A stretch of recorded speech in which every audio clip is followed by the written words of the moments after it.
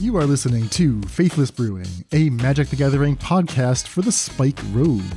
Each week we design new decks for tournament play. We put our creations to the test and share our findings on the air. Today we present part 2 of our Brewer's Guide to Wilds of Eldraine. Young heroes, wicked combos, and tasty gingerbread snacks await as we review every card that's fit to brew in Modern and Pioneer.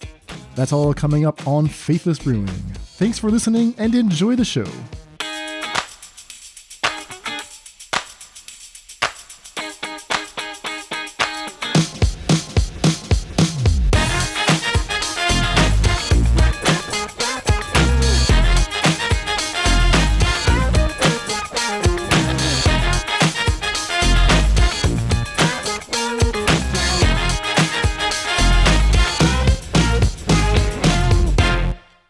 Welcome to the Faithless Brewing Podcast. I am David Robertson, and I am joined by the CEO and the lodestar of the Faithless Brewing Podcast. He is Daniel Schriever, and it is spoiler season. Dan the man, what is going on?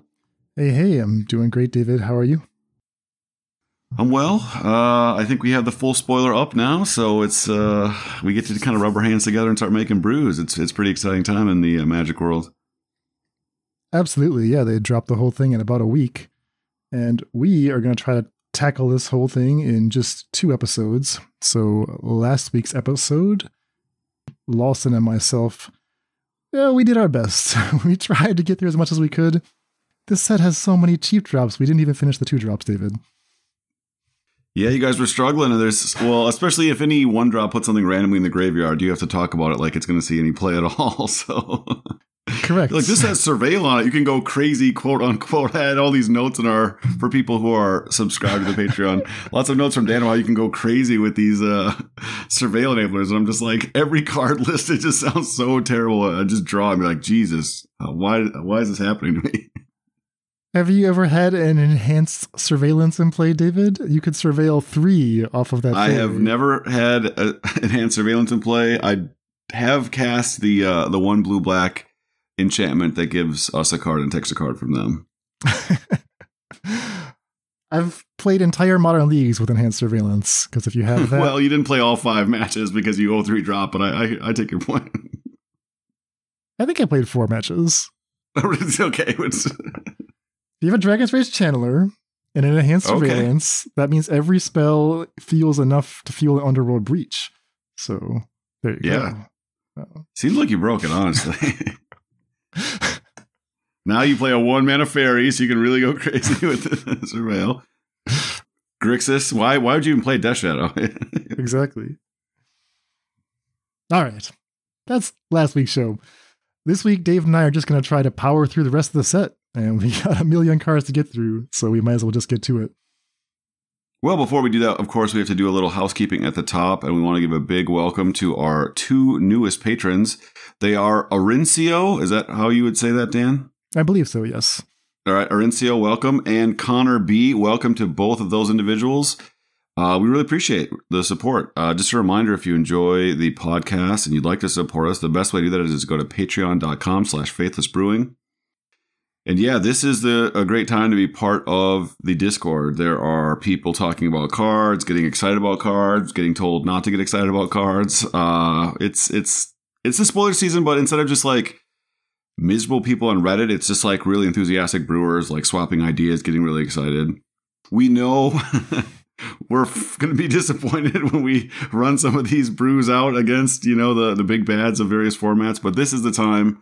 It's like spring training, everybody looks good getting off the bus, as Bud Grant used to say about the Minnesota Vikings. So that's what's happening right now. It's a great time to be on the Discord and swapping ideas. Got some great content coming out of the Discord as well. Yeah, absolutely. We talked about Law 11's Substack. He's got a new one out this week ranking the top 30 cards that he wants to brew with in Pioneer. And we got a brand new one from Odin's, who said it's his first time trying to write some Magic content, but it's like a love letter to the 2 otters in this set. And both of them, I believe, are on the docket to discuss today.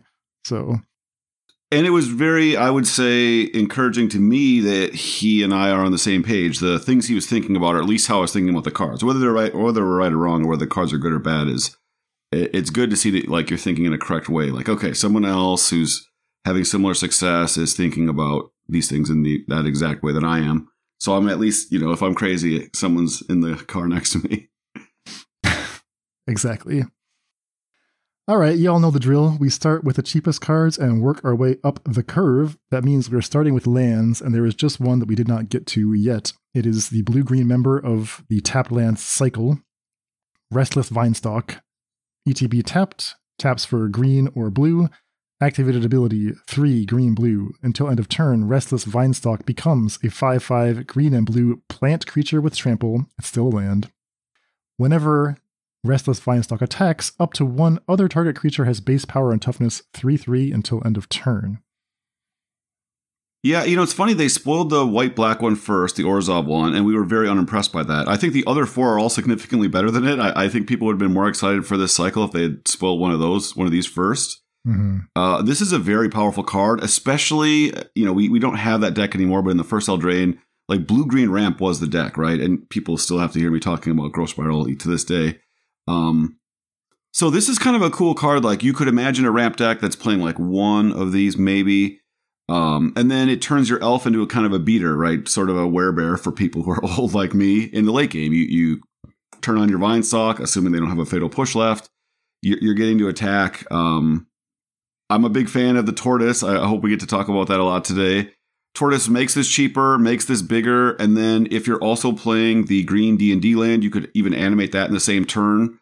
The D&D land has a base power of 0, and then it gets like +1/+1 for each ability. So if you're actually adding a ton of power, if you Restless Vinestalk to the D&D green land, and again, that's a lot of mana. You kind of need the turtle to make it all happen.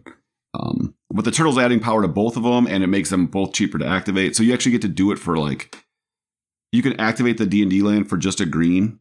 It makes it a 1/1, but it really makes it a 2/2 with the turtle. So it ends up attacking as a 4/4 with the Vinestalk, and the Vinestalk only costs 4. So, we're imagining a deck that doesn't exist. But this is after we trade all our resources. We're getting to attack for 10 damage with our lands for 5 mana, or 6 mana or whatever. That scenario is at least intriguing enough to think about. Just messing with base power is a cool space. It's one of those places that has a lot of backward compatibility, but hasn't been formally explored as a set mechanic yet. And just the fact that ramp creatures in general tend to be weak late, right? This turns them into something. That's the base line for this. I think just in general, the thing that's going to hold these lands back is that the D&D lands are really good, way better than at least I thought they were when they were spoiled, and they're significantly better than all of these lands, I believe. So you need the fixing to matter, or you need to just have a ton of extra mana and you don't mind. You've got your curve built so you can every once in a while take an entire turn off to play a tap land. Yeah, the mana bases in Pioneer have gotten so solid that there's very little reason to put an always tap land into your deck unless it's a Triome. Right. So, and with that, we move on to the 1-drops. We got a beautiful little card here, Candy Trail. An artifact food clue. 1 mana food clue. When Candy Trail enters the battlefield, scry 2. Activated ability 2, tap, sacrifice Candy Trail. You gain 3 life and you draw a card because it's a food and it's a clue. Yeah, deceptively simple, right? The clue and food were compared immediately when they were both made. This is both. It even scries when it comes into play, so it's very similar to the blue artifact that you also, of course, love because it's another draft common. The blue artifact that comes into play, scry 2, and then it's 4 mana, sack it, draw 2. This is basically that card, only you never have to pay 4. You can get the card out of it. And instead of the extra card for 2 mana, you pay 2 less mana and get 3 life. I think this is just better than that, honestly. I think so, too. That one, it has applications for, blue devotion, I guess. Witching Well did not turn out to be as powerful as I feared or hoped. I was looking back at my early analysis of Well, it was such a great card. Urza was legal back then with Mox Opal, I think, was still in that format. So I was very interested in what the future of artifact decks looked like. And I had this big article about where are going to be the most impactful cards from Eldraine. I think I had Emery up there is number 1. Once Upon a Time, Oko. I got most of it right. I had Mystic Sanctuary on that list. But like Witching Well is just like the one card that was like, I also like, yeah, this card is going to change the way we build artifact decks forever. That turned out to not be the case, but maybe Candy Trail is that card. Yeah, I mean, I really like that you can turn it into something for way less. And if the 3 life matters, if you can find a way for that to matter, that's really interesting as well. So, I mean, honestly, I'm surprised it gives you a Scry 2. I think they could have just printed this without the Scry 2. And it would still be interesting. Well, you mentioned power creep a lot in your pod with or the previous week, and this is the kind of power creep I like. On small cards that are certainly never going to be broken, unless you're going to write another article about how Candy Trail is going to change how we build our artifact decks. But like adding Scry 2 to this does not break the format. It just makes like a card that maybe was playable, like just a little bit more interesting. So I like rewarding these like role players is a term you like to use. I like rewarding them. I like making a best in class type of role player a little more attractive as opposed to like giving Shieldred the 5th point of toughness or whatever. Like, yeah. And just to elaborate a little bit on why I think this is actually an important card. One of the things that will keep me busy for hours is a card like Mystic Forge, something that lets you just play off the top of your deck. And there's many cards like this. You pair that with a mana engine of some kind, maybe a cost reducer, and you can talk yourself into a scenario in which the only thing holding you back is a glut of lands on the top. So being able to manipulate the top of the scry is the perfect thing. And I've gone so far down this rabbit hole in the past, I've been playing like Inquisitive Puppet or whatever that lets you scry. I do remember that, yes. So this is even better, right? This you can come play for free if you have, I don't know, like a Burgi or, you know, something that reduces the cost of artifacts by 1. And yeah, it just lets you power on through. So anyway, you'll be hearing more about Candy Trail, I'm sure. But we must move on. Yes. All right, our next card is Cheeky House Mouse. 1 white mana for a 2/1, so we call that a Savannah line, no abilities. But it's an adventure creature. So Squeak By is a sorcery for 1 mana. Target creature you control gets +1/+1 until end of turn. It can't be blocked by creatures with power 3 or greater this turn. So we've seen a plethora, and I don't even know how many cards. I wish Damon was still recording with us, because he and I would always go on and on about how cool it was that they were like powering up Savannah Lions. And of course, we don't play White Weenie, so we never actually play the cards, but we talk about how great they were. This is in a long line of Savannah Lions I probably won't play myself, but I actually think this card is really good. Wait, it looks kind of great. Like, you know it's good because they gave it a bad creature type. When it has a bad creature type, you know they're pushing the card. Well, I think they're going to like be ripping off Redwall in one of their next sets. So that's I think right. Mouse is going to actually be, there's going to be a Mouse Lord that's like going to be really good. Because all the mice will be cheap. And so I think they're going to accidentally make like 1 or 2 of them very good is my like official prediction right now. Are they going to unveil like the Disney Lorcana Universes Beyond crossover next week? Mickey Mouse. Mickey Mouse. Like, oh my God. Minnie Mouse. Yeah, you got all the mice. But yeah, I think this the Squeak By is going to be really good, specifically in red-white heroic. It is another heroic spell you get to stick on top of your. Like they were playing a bunch of other crap. Like all their creatures suck, except for the 1/1 that has double strike. And you guys talked a lot about the red instant that gives +2/+0, and then this one of the rolls. You did not mention red-white heroic, but you were talking about prowess creatures. So I assume you're mentioning the actual creature that matters, which is this. The 1/1 and it connives. And if you, so like that, those 2 cards together are going to make Red White Heroic very good again, I think. And Cheeky House Mouse, I think, is like a perfect card for that. Because one of the things that happens against them is you're like, okay, they didn't draw their trample card and now I've got my Shieldred in play or whatever. Like Cheeky House Mouse just lets you give your double strike guy functionally unblockable in the late game because there aren't that many cheap creatures in play. And then, or if it has trample, they just can't absorb very much with their toughness, right? Like, Shieldred cannot block. So they have to put their, whatever, Fable token in front of it. And that's not enough. They're just going to die. So I think this like text, we're not used to seeing this text. Can't be blocked by creatures with power 3 or greater. But it actually like just means your creature gets to trample like in that deck, which is also very good against mono green for whatever it's worth. Mono green will not be able to block with all of its big butts, right? Like it won't be able to block with its troll. It won't be able to block with the 5/6. So you're just going to frickin' house them. Like, they can throw an elf in front of your double striking, trampling, conniving guy. He's going to do like 14 damage to them. So, yeah, I think this card is just really good. Yeah, I kind of forgot about Illuminator Virtuoso. I haven't really played Prowess since that card was printed. Yeah, we're not heroic players, and it's like there's not a lot of brewable space. I think people just came up with a great list and just house me a bunch of times and just dominate mono green. And if mono green is allegedly the best deck, which people who don't play Pioneer very much always insist on, you have all the tools to just roast it. I mean, there is no way mono green can beat what the new version of red white heroic is going to be. So if you just want to get after them and just board up to a way to beat red black, I think it's a good place to be after rotation here. So David and I don't really play Prowess aggro decks, so we're maybe not the best qualified to talk about this next card here, but luckily Odin's is. So let's talk about the Elusive Otter. Elusive Otter, blue mana, for a 1/1 creature Otter. The creature has prowess, and it has creatures with power less than Elusive Otter's power can't block it. So 1 mana, 1/1 prowess, with some evasion built in.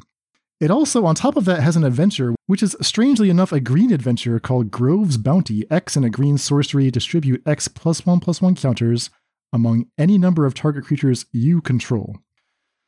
X can be 0, that still counts as a spell cast to trigger your other otters or whatever else you got going on with prowess. But it does not count as targeting, just as a FYI. You can only target as many creatures as you're giving +1/+1 counters to. Oh, interesting. Otherwise, you could just tap a green and target all your creatures with 0 counters. So I guess the question is, David, let's just say they were interested in the 1/1 prowess. How does this stack up to the other existing 1/1 prowess creatures? And do we care about the green half, or are we just interested in having another prowess 1-drop? Well, yeah, first of all, to your point about Odin's article, he really walks through a lot of scenarios here. This is one of the few 1-mana prowess creatures. I don't know how many they ought to play. He makes a case that maybe you want the full 12 threats. Maybe he even proposes adding additional threats. I think you could just treat, as Odin's kind of suggests, the green half as a flavor text. You could maybe play a land or two, that comes into play untapped early in the game. You could like replace an island with a, Botanical Sanctum or something, because you don't need that many untapped lands in the deck. Or play like a one of the Mana Confluence. I play that. City of Brass, or Mana Confluence. But yeah, functionally, this is just like an additional threat. The 1 versus 2 toughness doesn't matter that much, unless it's against specifically red-black sacrifice. And there's a lot of times where you're going to be able to attack with this and cast spells after combat, where this is actually going to be way better than some of your other options, depending on how your deck is built. Creatures with power less than Otter's power can't block it. So all you got to do is just play a bunch of stuff pre-combat and then just plow through, right? Yeah, or if you're playing like Modern, you've got your Phyrexian spell that gives +2/+2, for instance. That gives functionally +3/+3 to the Otter. All of a sudden you're just like you're doing a lot of damage and creatures are not able to get in the way. Yeah, I mean, it looks really good. Can't be blocked by walls. I mean, I know that really isn't like that much of a thing anymore, but like Wall of Omens was a fine card when like Prowess was a deck that people played a while ago, and it's not good against Elusive Otter.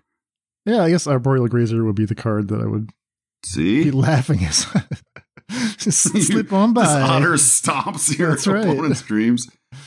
That's right. Now, will there be like a green-blue spells deck? I don't think so. So I think that Odin's is exactly on the right track, that this is just the replicative copies of cards that we know are good. Prowess and Pioneer has taken a big back seat since the banning of the card from Strixhaven. Expressive Iteration. Yeah, it's banned, so I don't even think about it yet. So yeah, maybe this might be exactly what they need. It's just like very consistent 1-mana threat, and then it's time to just put the clock on. All right, so that's a very good blue rare 1-drop. This next one here is also a blue rare 1-drop, and I think it's really sweet. I'm surprised you're kind of down on this, David. Well, I started out thinking it was sweet, and then I decided I didn't like it, and then I liked it again, and now I'm back on like, I think this card is bad. This is Sleep Cursed Fairy. So this is a blue mana for a creature fairy, flying ward 2. It enters the battlefield tapped with 3 stun counters, and you can pay 1 and a blue to untap Sleep Cursed Fairy. So if you do nothing else, you can play it on turn 1, On turn 2, it does not untap. It loses a stun counter. It has 2 left. Assuming you play your second land drop, you can spend your whole turn removing a counter. Fine, you can bluff a counter spell, which is what everyone always says online. Then turn 3, it still doesn't untap. It removes the counter. But then after that, it's, got like a pseudo vigilance if you want to think about it that way. Yeah, I mean, there's lots of combo stuff with the like Necrotic Ooze artifact, because this is like a reasonably playable cheap drop that grants this untap ability to cards that could tap for 2 or more mana. But as just like a fair card, I'm just not buying it. Well, fair card in a deck with no synergy, sure, but it's a fairy and a wizard. I guess fairy would be the most important creature type, given that there's all these new fairies matter cards. And I mean, for some reason, some people don't like 1/1s that surveil one. I'm not sure why, but some people are like, what other fairies are there? And I'm like, okay, well, here's one, right? This is a legit 3/3 flying ward 2. It takes a while to come online, but I imagine that if you're leading into cards like the Fairy Thoughtseize, the Fairy -3/-3 card, you're not like in a huge hurry to kill them. You're going to interact and you're just going to kind of sit there. Like, I don't even think you have to bluff a counterspell. It's more like you bluff the untap and dare them to attack, right? Because you have wards, so it's not like you're going to get blown out by a fatal push in response to untapping. They can't realistically attack into this unless their creature's bigger than 3/3. Well, after turn 3. What do you mean? Its untap ability does not untap it. It says if it would become untapped. Paying the 2 mana just removes a counter. No, it untaps it. I don't believe so. I think the reminder text is explicit to the point that it does not do that. If it would become untapped, it does not say during your untapped step. No, the last ability, 1 and a blue, untapped Sleep Cursed Fairy. Yeah, I think the way that stun counters work is every time you go to untap it for any reason, the stun counter overrides that untap instead. Okay. I see what you're saying. Okay, so that's not as good as I thought. Yeah, so I thought the way you did it at first. If I'm right, maybe I'm wrong. This will be an embarrassing document. But I kind of like it if you specifically played on turn 1. If you told me this is always going to be my opening hand, I'm almost okay with it. Because then you can play the 2 mana Phyrexian Arena that you guys talked about, and then you're enchanting up a creature with Ward 2 that's going to be like around for a while. That's drawing you a card, I guess. But the problem is we draw up all these scenarios, and that's like if you play it turn 1. Because if you play this turn 4, you're just like, man, this is just not a card. Like, I can't block with it if I'm ahead or behind. And I don't think the Fairies Matter cards are playable in Pioneer at all. I don't even think they're close. And I don't think there's going to be a Fairies deck. So, what about Soul Diviner removing counters for profit? Yeah, I mean, something like that. I mean, that's what I'm saying is like you have to have some like crazy synergy. Like you can't be doing normal stuff. Like I'm a deck that's playing like Fatal Push and Thoughtseize or, Shock and Bone Crusher Giant. And I'm just like also playing Sleep Cursed Fairy. You need to be like, doing something. Like, so we had proposed a deck with Omen Hawker and the 2/3 guy that removes tokens and the Planeswalker that untaps. Permanence, like that shell would be interesting with Sleep Cursed Fairy. Okay, so Tyvar's +1 allows you to remove a stun counter. Yeah, what the hell? Stun counters, what the hell? All right, sorry about that. No, but it's really unintuitive, right? Yeah. Like you see the text and you're just like, it untaps it, but like the way that it specifically has that reminder text and it's just like, oh, so they're really just explaining that they're crushing your dreams like on the card. Yeah, I just like refuse to see that. I just don't believe that that's how it works, even though it says so right in the card. But okay, so that Tome Diviner deck we were talking about, that's perfect home. There you go. We cracked it. Well, I'm going to play that this week before rotation, or before the set releases. So after I 2/3 with that, adding a worse card to it, we'll see if we can take it to the next level. Yeah. I will play with this card, but I don't think it'll be very good. All right, last one drop, David, and this is just a quick question. So there's talk of a new Bogle in town. Toadstool Admirer, green mana, 1/1 ward 2. Oof. Is that enough of a Bogle to actually build around this? I am not a Bogles player, but I think Bogles in general is a very underrated deck, mainly because of Light Paws or whatever. So I think if just adding some density, again, it doesn't have to be the full ward, because Light Paws, just letting that first enchantment resolve is the big one. And they have to spend their removal on Light Paws. Like, so all their cheap removal is going to have to be spent on that. And so if they're trying to like stomp this plus ward 2, I mean, we're talking about a turn 4 play, assuming you haven't added any toughness or something. So I actually think that this is going to be close enough.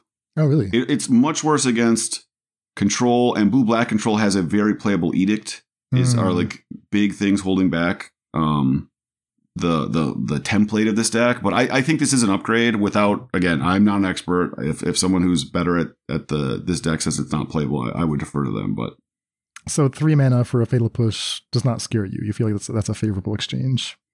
Well, they're going to Fatal Push, because the thing is, the Pioneer version of Bogles plays Fatal Pushable creatures, so you're not dodging that anyway. Yeah. So yeah, I think you just have to live with it. Okay. All right, I think that we move on now to the 2-drops. Yes. Heartflame Duelist. 1 and a white human knight. 3/1 instant and sorcery spells you control have lifelink. So a little callback there to Soulfire Grandmaster. On a 3/1. So that's not bad, but in addition to all that, you get an adventure. Heartflame Slash, 2 and a red instant. Heartflame Slash deals 3 damage to any target. Man, you get so much out of a card these days. Am I wrong to think that this is just like a great mid-range card? So it depends what you mean by a great mid-range card. Like, I think this is significantly worse than Bone Crusher Giant, and I don't think Bone Crusher Giant is particularly good right now, so... But Bone Crusher Giant is certainly a fine mid-range card. Well... Like, the fact that you don't get to play this on curve is a huge downside, and then just the context of the format, like, 3 damage on turn 3 is much worse than 2 damage on turn 2, because Bone Crusher Giant can kill Llanowar Elf if you're on the play. This is terrible against mono green, play or draw. The 3 damage kills nothing that matters. So I just, like, context dependent wise, I don't think it's very good. I guess what I'm envisioning is that this is a card that is more successful than Bone Crusher in like heavily polarized matchups. Because if you find yourself needing to pressure them, I'd much rather have a 2-drop that's a 3/1. And if I find myself needing to defend, I don't particularly care that I have to pay more for the spell, because I'm going to get that lifelink later. I have the option to play a 2-drop. Like, I think it's a better offensive card and a better defensive card, even though it's less overall per casting than Bone Crusher. Yeah, it could be. I guess your question was about mid-range. This is like much, much worse against red-black, like in the mirror. The way that the format lines up, like red-black actually is the best deck to play Bone Crusher against, because they play 4 Harvester and 4 Fable, so you just always get your 2-for-1. Yeah. In mid-range matchups, this is very rarely going to be a 2-for-1, because you're going to have to play it out early to try to pressure them, because you're going to have to be the beatdown. So yeah, you're envisioning playing this some realistic percentage of the time. If you don't want to give me a number, as just a 2-mana 3-power creature. I think I would do that against Lotus or against any kind of control deck. Okay. And then against like mono white, you would try to get your 2-for-1 here if you could. I would try, but I feel like being able to play a 3/1 for 2 is just as likely as the stomp to maybe buy me a trade. Maybe that's not true. I'm not sure. Yeah, I mean, I wish this had lifelink itself. Yeah. Because I don't think you're actually going to get a lot of life out of this ever. Yeah, I suppose. I'm going to keep my eye on this. It is a human, and it is a way to get burn into humans. So that's kind of an interesting, like if you have a mostly red and white human deck, and they printed an insane red human, a card that happens to be human at 3 mana. So that's very possible that like they just want to, if you just need reach, in your human's deck, then maybe this is a card you need. We were talking about Reckoner Bankbuster 2 weeks back, and yeah, I've been told by sources I trust that having 3 power is the threshold. If it's 3 power or more, it matters in Pioneer. So this passes that bar at least. So I'm interested, but yeah, I hear what you're saying. All right, we move on to the Collector's Vault, a card that's probably terrible You warned me that it's terrible, but I'm going to read it anyway. It's 2 mana artifact. Its activated ability is 2 and tap, draw a card, then discard a card, then create a treasure token. That's it. Yeah, it's such an interesting card. So you don't go up cards ever unless you're getting value out of the discard or your graveyard. But you are getting a, pseudo ramp spell. You are generating more things to sacrifice to Sir Ginger every turn. And if you have Omen Hawker, you're looting for, Omen Hawker's just tapping to create a treasure. To loot and create a treasure. Loot it, yes, exactly. Yeah, and I hear what you're saying, that all of these combinations are just not powerful enough to justify this card. But I'm just wondering, if I were a controlled deck, what's the thing I most want to do on the end step? I would much rather create treasures. There's no card that does that. It's just almost too broken. You just sit on treasures, and then you can deploy your threats with counterspell mana up. Anytime that the control deck spends your end step cycling their Shark Typhoon or cycling their Triarm or whatever, it's yeah, sure, whatever. They're getting closer to a card that matters, but nothing has materially changed on the battlefield. But this lets you do that because it has that built-in rummage, and they get a treasure. So now your window is closing pretty fast. It seems super dangerous. I'd be very, very stressed if my opponent had this thing active and they were a control deck. So maybe it's just a good sideboard card then, in the control mirror, as opposed to, a lot of times people go bigger. They're playing the 7 mana, 7/8 uncounterable. They're playing, 4 Mystic Disputes or whatever. This is a card that is not Mystic Disputable. It doesn't rely on having a 3-power creature, which is why control decks don't side in like Bankbuster.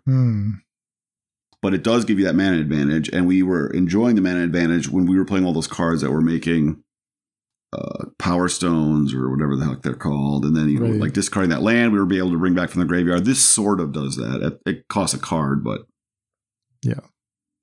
This does also, if you have that 1/1, we play this card a lot. 1 and a white for a 1/1. It looks at your top 4 for an artifact, and then every time an artifact comes into play on a turn, it gets +1/+1 counter. Ingenious Smith. Yeah. So this lets you make an artifact on their turn and your turn very easily. So that's kind of interesting. Okay. All right. I'm going to keep this one in my back pocket. Speaking of mana advantage, what do you make of the Raging Battle Mouse? Raging Battle Mouse, 1 a red, rare, mouse. Second spell you cast each turn costs 1 colorless less to cast.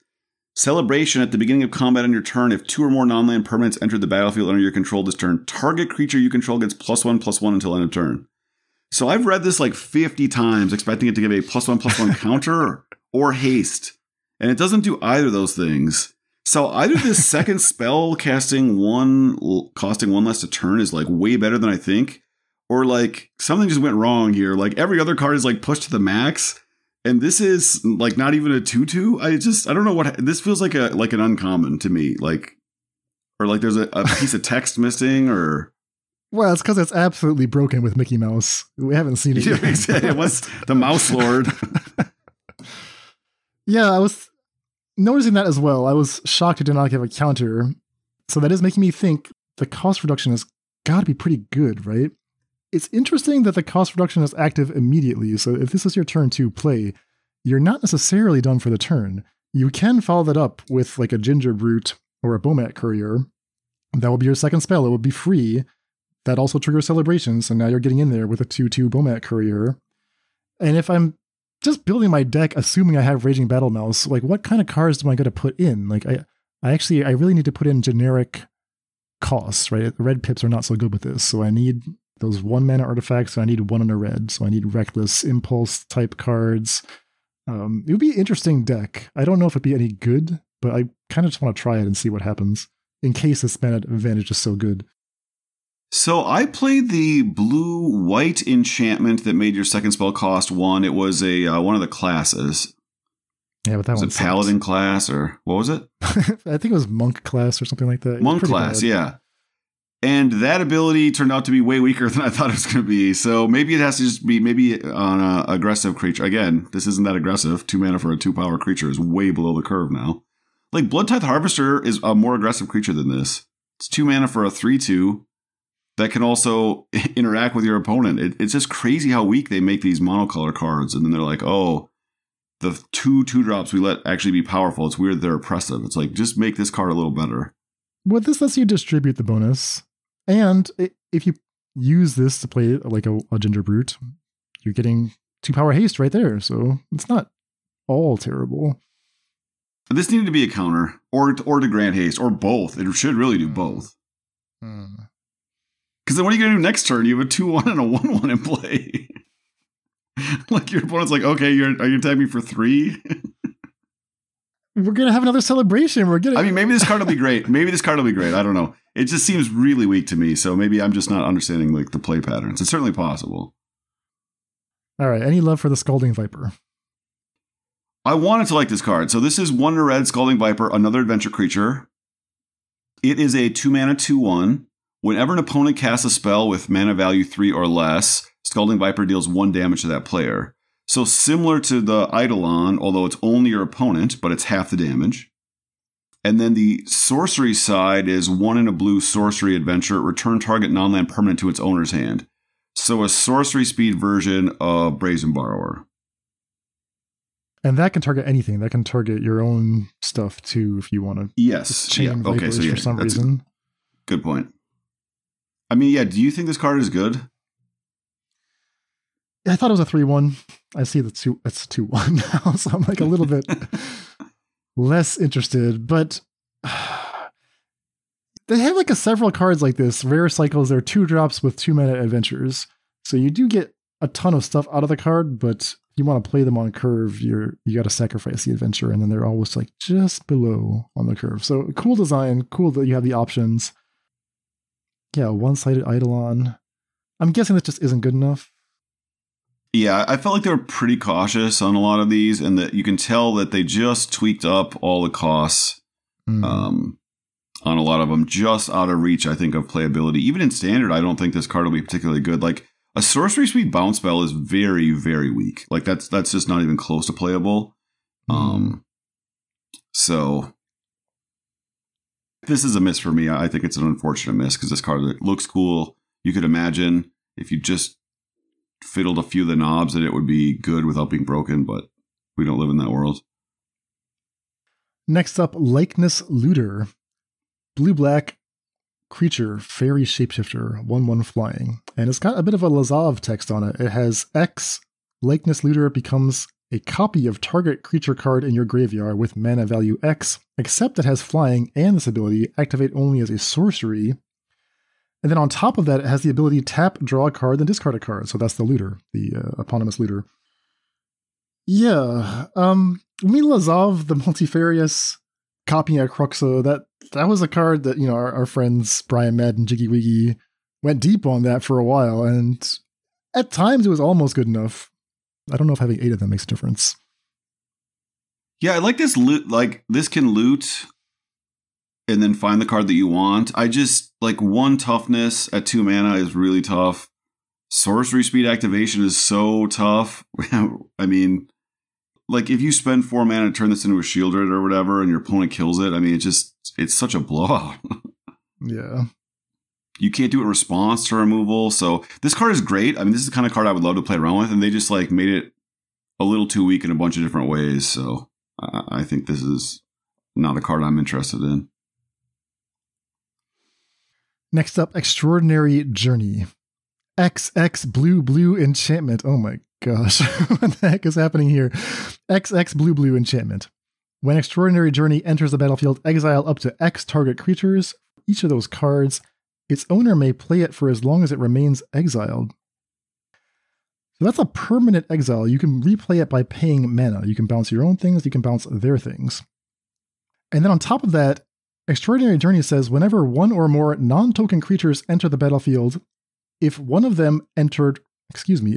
more of them entered from exile or was cast from exile, you draw a card. This ability triggers only once each turn. So you're going to get that card if they replay their card that you exiled, or if you just blink something or exile something. This is so weird.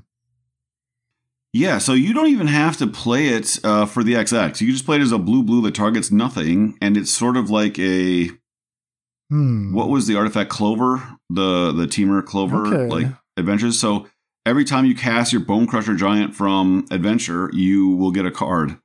As you point out, Dan, every time you blink a card, every time, if your opponent, if you're see the windsing something, there's just a bunch of weird cards that actually interact with this. And so it sort of could just be like a 2-mana card engine. Nora in the Wary? I mean, this card is insane with Nora in the Wary. It's like a card every freaking turn. All right, maybe that's better than my enhanced surveillance blue-red modern deck. So yeah, I think it's a little clunky, obviously, like blue to just play this engine, and then you have to play a bunch of kind of like strange cards. There's the 1 and a white, exile target permanent, target non-land permanent, and you can cast it from exile, and you can target your permanents or your opponent's permanents, and your opponent can play them, but they cost 2 colorless more. Mm-hmm. So that becomes kind of an interesting card, is that it delays them, which gives you a chance to kind of collect all your cards from this, and you don't mind it as much later. So I think there might be something here. It's just a very interesting card. I do think you need to be playing normal cards, like probably adventures. Like you just need a normal way to accrue your value, though. Like I don't think you can be going like super deep. I see. But just like bounce their stuff, cast this, Brazen Borrower, draw a card. I mean, that seems pretty good to me. Yeah, a blue card draw engine. I mean, I love the design space. I love the challenge. So thank you to whoever put this in the set. It's super cool. All right, we move on to Mosswort Dreadknight.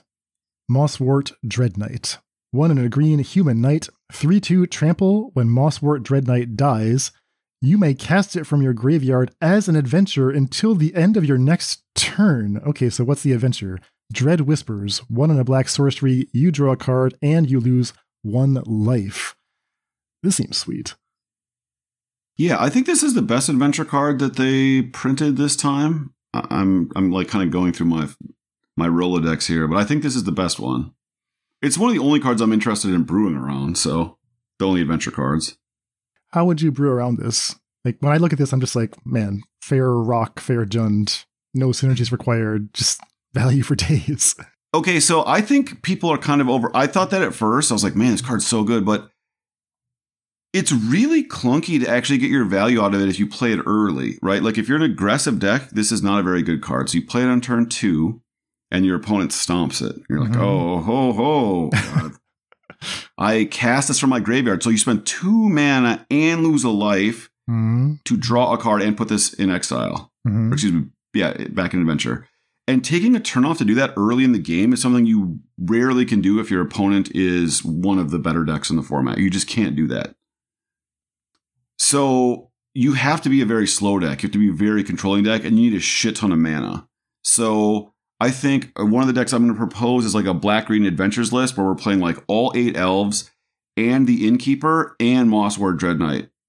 So we just have all this mana and Dreadknight is our end game, and like turn 1 elf into turn 2 Innkeeper plus Mosswort Dreadknight is like the mana to get the Dreadknight back, and you get the card from the Innkeeper.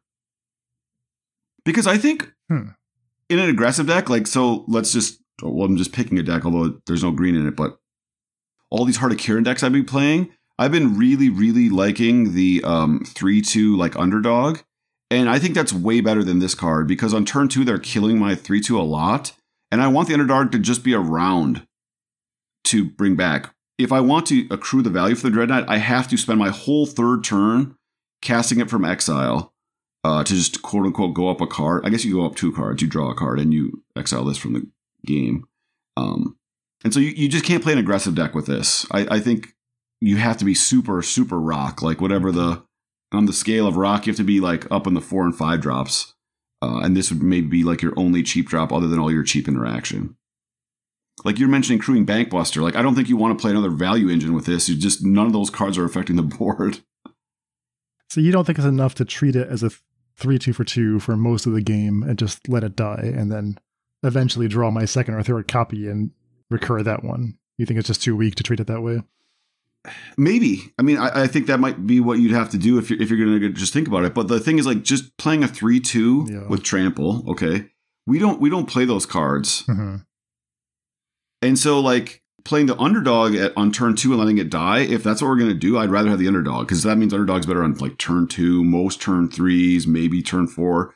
This is better like turn 5 through 12 or whatever, unless you have a ton of mana lying around, or you're playing in a matchup where you don't have to be fast. But yeah, okay, I see what you're saying.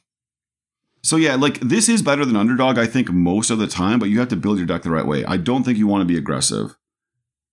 And so you need a ton of interaction, I think, like cheap interaction or cheap mana sources, I think, to maximize this card. Because I was thinking like, oh, you could sack it and do all this, deadly dispute with it. And it's just like, man, so I have to sack it and then next turn I have to pay another 2 mana to like exile it for this to come back. I mean, it really asks something of you right now. And then the draw and lose a life is really bad into an opponent's shield rid. So you take a ton of damage to get this guy back. But I think this card's very cool. I think it's very powerful. I mean, do you think this has like modern playability, or is that like... No, I don't. Yeah, I think you just can't afford to spend your mana that way in modern on the draw side. Yeah, I think people are just underrating how bad that the draw side is. Like 2 mana to draw a card is like already something you never would do. And 2 mana, lose a life to draw a card. You're just really putting yourself behind the 8 ball. Fair enough. So yeah, I think there will be a black-green rock deck. I think it will be really interesting to see that deck compete against red-black. Because I think like Fable gives you like a similar amount of value without taking any mana and actually giving you a treasure token. So I think like red-black, if for lack of a better word, will like beat black-green in these matchups, even though black-green will die with like 5 cards in their hand. Like it'll always be like, oh, it's just about to stabilize. It's like, yeah, I know you spent 2 mana to freaking draw a card and take 3 damage with my shield in play. We have the new land that makes food. I mean, it's just the perfect card to turn the corner. It's good, exactly. All right, we got a weird one here. Picklock Prankster, 1 in a blue, Fairy Rogue, 1/3 Flying Vigilance. Adventure, Free the Fae, instant, 1 in a blue. Mill 4 cards, then put an instant sorcery or fairy card from among the milled cards into your hand. So that's a 2 mana adventure. Mills yourself 4 cards. You don't have the option to target somebody else. So you're milling yourself for 4. If you find instant sorcery or fairy, you get to essentially draw that card. And then later you can play the Picklock Prankster as a 1/3 Flying Vigilance for 2. Yeah, this card's kind of sweet. Like a 4 mana instant, look at your top 4 for an instant or sorcery is not, that comes with milling, is not a card that we have, right? So we have, look at your top 4 and put any card in there at instant speed. But this mills. So if you want an instant or sorcery, I'm just going to say a card like Neoform, and you want something to be in your graveyard, I'm thinking like the artifact that unearths itself for just green. Just throwing that out there as an option.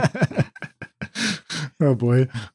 Then this allows you to Neoform that on turn 3, like a reasonable amount of the time. That's the thing that happens.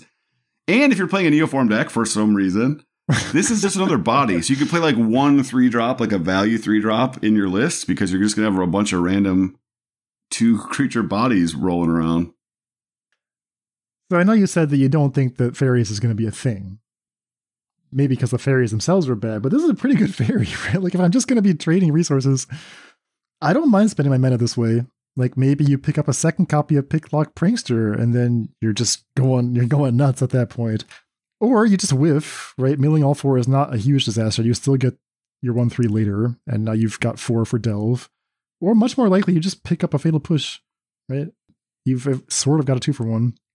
Yeah, this is, I think, by far the best fairy. Like people haven't been talking about it that way, but I like this as like a 4-of in a deck that wants to play 4 dig through time, because this is an instant speed adventure. The other thing is they made all these random adventure sorcery. You talked about this with the Lithophage or whatever. So like you can leave up your censor or whatever, your 2 mana counter spell, and if they play into it, fine. If they don't, then you just do this, and you're looking for the dig that you're powering up with a spell, and then whatever your 1/3 blocks or chumps. I mean, or whatever, you can find something to do with the body. We can imagine that later, but. It's kind of great. Yeah, I'll be doing stupid things with it, but I think smart people will be just like this is just a fine value card. I think they made the body very weak because of how good the adventure is. And so I think that's like a really interesting design space. Like, can you find something of value for a 1/3 vigilance creature to do? Maybe not, but the front half is like good enough. I don't even think the body's that bad. Like 1/3 flying vigilance for 2, that's pretty good. I mean, it's not going to put any pressure on anything, but I mean, it's not a 1/1. I have higher standards than you. I do not want to pay 2 mana for a 1/3 vigilance. All right. Well, if that's the case, how do you feel about paying 2 mana for a 1/1? A questing druid, specifically, 1 and a green human druid. Whenever you cast a spell that's white, blue, black, or red, put a +1/+1 counter on questing druid. So that begins as a 1/1, and this is the Quirion Dryad text. If you're a dinosaur like us. Yes. This is one of the old school. Miracle Grow. Exactly. What was it even playing? Like proto cantrips, like Peak, like Portent. This is like the first deck that. No, I think it was playing Brainstorm without fetch lands. I think it was like the first deck to play Brainstorm. Right. Days, maybe? So Quirion Dryad would grow whenever you cast these cantrips, and that was basically all it did. It was like you made a big guy. Questing Druid does the exact same thing, but on top of that, you get the adventure Seek the Beast, 1 and a red, instant adventure. Exile the top 2 cards of your library. Until your next end step, you may play those cards. Yeah, so really important, because a friend of the podcast, Rhett, got this wrong as well. Until your next end step is not the same as the red cards that have been doing this. Mm-hmm. They say until the end of your next turn, and that phrasing is very important. So this is instant. You can cast it on your opponent's end step and then get all the cards. But if you cast it on your turn, your next end step is happening, after your second main phase. Right, and that's significantly worse, like way worse. Yeah, so if you're imagining, okay, I'm just going to make a Naya PNLR deck, maybe that is the thing to do because this card does fit in there. But the mana, of course, is always a concern in Pioneer, and this is not a good card. Like a lot of times in the Pia deck, you cast what are the 2 cards called, Dan? I'm spacing on them, of course. I think Ren's Resolve, Reckless Impulse. Yeah, whatever. You cast Ren's Resolve on turn 2. You cast Pia plus play a land or whatever and get your 1/1 right away. You cannot do that with Questing Druid. You have to pass the turn and then cast it on the end step. And, it's worse during your, Showdown of the Scald's turns and things like that because you lose those cards. Right. For specifically the Pia plus delayed impulse effects, this is just not going to compete. The comparison I thought of was like Abbot of Carol Keep, which is just like a prowess 2-drop that sometimes gives you a card. And if Gruul prowess ever becomes a thing, I could imagine this being better than other 2-drops. But there is no such thing as Gruul prowess yet. Who knows? Yeah, I mean, I actually envision this maybe just powering up like a red-green mid-range list. Oh, yeah. Where you're actually, instead of playing like Mana Elf on turn 1, you're actually just playing like red removal spells. And then this card is just like your like beater / whatever, and like you're mostly red. Or you could play it in like a teamer list with like counter magic, like you leave up Censor or Seek the Beast kind of a deal. Interesting. Like the mana gets tough, and it's red removal is not that much worse than blacks. But then like how many green cards do you want to play? Because you want to play lots of red cards to trigger your Questing Druid. In these old formats, they had all these dual lands, so you want Questing Druid to almost be your only green card. It's hard to splash just for like a 4-of, right, and play like mostly a blue-red deck that has 4 Questing Druid. That's difficult to do in Pioneer. What do you think about in Modern? Just not even close. You just can't play one toughest things anymore. They have to have an ETB, and this is not quite an ETB. I do like that it doesn't actually draw a card, so it doesn't trigger Bowmaster. That's true, yeah.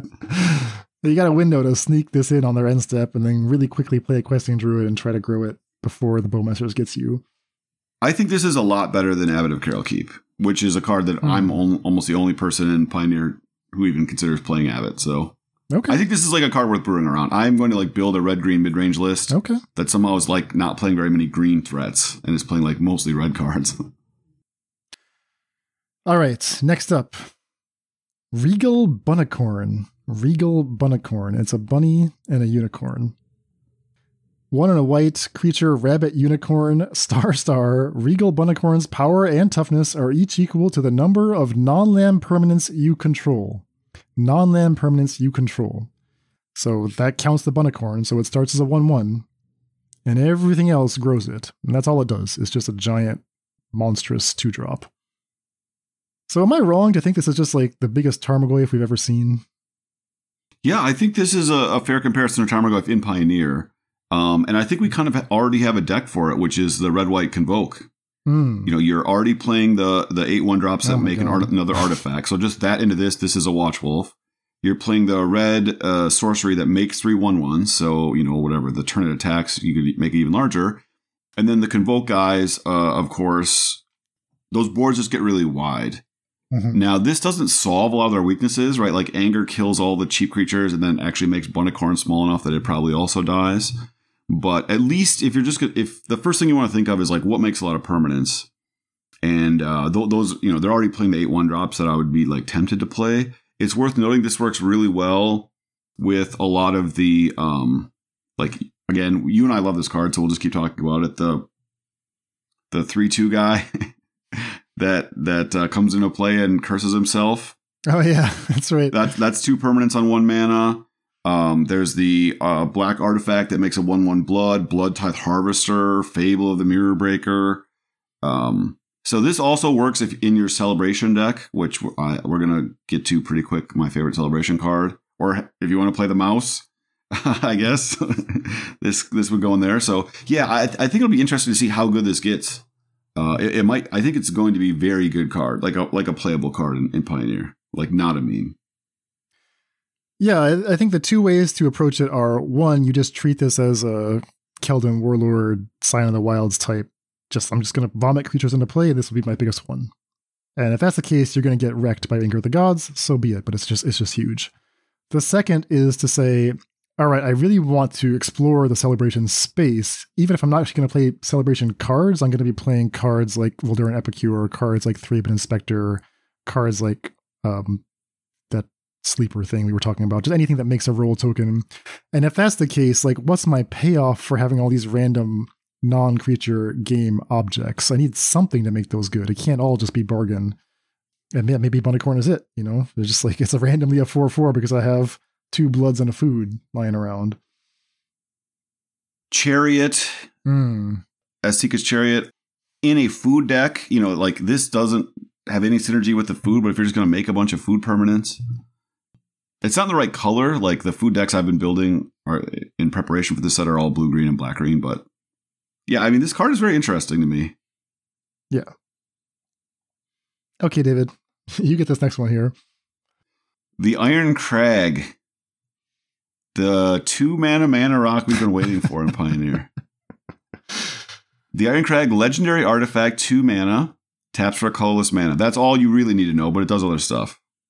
Whenever legendary creature enters the battlefield under your control, you may have the Iron Crag become a legendary equipment artifact named Everflame Hero's Legacy. If you do, it gains Equip 3, and equipped creature gets +3/+3 and loses all other abilities. So in theory, if you're ramping out on turn 3 to play a 4 mana legend, let's say you're playing Shieldred, we'll just say, in Standard, then you could make this into, what was that? Battle Gear? There's a 3 mana artifact from the original Volshok Battle Gear, which Volshok Battle Gear. Mirrodin was the first set that had equipment, so we didn't really understand what was good, what was bad. That card being relatively large and uncommon was one that we were like, oh, this has got to be a great equipment. That card sucked. That sucked. And reading the Iron Crag and realizing after like 10 minutes that all it did was become a Volshok Battle Gear. I was like, what the heck? That card's terrible. So yeah, I'm not in for this equipment side at all. And you can't change it back. Well, you don't need to. I'm only going to change it if I already have another Iron Crag in my hand. I don't even think you should consider that text. Like, just delete everything after it adds a mana. I see. Okay. This is the only 2 mana rock that is an artifact. Yes. Artifact in our bargain set. So yeah, I'm planning on playing this a lot to cast bargain spells on turn 3. I won't. I'm not going to spoil anything, but that's my main goal. I'm happy for you, David. I'm happy for you because I know you have much love for Tablet of Completion, the one that's like a 2-mana rock that doesn't give mana right away. Yeah, or maybe ever. Many times you've proposed lines where you're like, oil it up. We got to get the oil counter so that we can eventually get a mana. This one just makes the mana right away. Yeah, it's almost too easy. Like it might not even be fun. It doesn't even come into play tapped. Like previous versions of this have come into play taps. This is actually kind of efficient. Like if you had a 1-drop to follow this up with Iron Crag turn 2, immediately play something else. Like that's like a candy trail on turn 2. Then you play the Mystic Forge on turn 3. You're going nuts at that point. Yeah, I mean, I think they did a very good job. Like, first of all, it's hilarious. They're so opposed to 2-mana rocks, but there's 8 1-mana elves, which are way bigger design constraints to their power, which is why mono green feels so oppressive to people. Like in the formats that had 1-mana elves, they were very careful about not printing 3-drops. Right, like you could ramp to Courser or something like that, like nothing that was threatening. And then in other sets where they didn't have mana elves, they made really powerful 3-drops. I'm thinking about the Troll and the 4/5. But they've combined them both because they only designed for standard. But they're like, oh, like getting a 2-mana rock or like rampant growth is like absolutely an insane power creep. It's like turn 1 mana elf is so much better than rampant growth. And Iron Crag, like look at all the conditions they put on. It's artifact. They can only make a colorless. And I'm still going to play with it, so I guess they read me like a book. It's legendary. I mean, being legendary hurts, but yeah. It's still good, though. I think it's still good. I will be playing this as a 4-of in multiple decks with no creatures and certainly no legendary creatures. Like, don't ignore the rest of the text. You don't have to deal with that. All right, last 2-drop. A little dark horse here from Modern. Up the Beanstalk. Up the Beanstalk. 1 and a green enchantment. When Up the Beanstalk enters a battlefield, and whenever you cast a spell with mana value 5 or greater, draw a card. So for 2 mana, it replaces itself. That's pretty good. Now we can actually consider what the rest of the card means for the game. We've cantripped, we've replaced ourselves. Now we can imagine ourselves casting Solitudes, casting Leyline Bindings, casting Furies, Scion of Draco if you like that. You're getting that free card every time you do it. If you have 2 Up the Beanstalks in play, you're getting 2 free cards. So it's not totally out of the question that this is actually a thing you could try in Modern, which we haven't said for many of these cards in this set.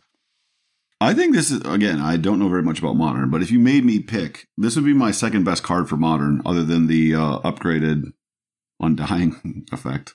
Huh, that good. Well, I think that for a while people were playing the elementals, and the whole appeal was, oh, when I flash in my Solitude, it's better because I have my Risen Reef in play.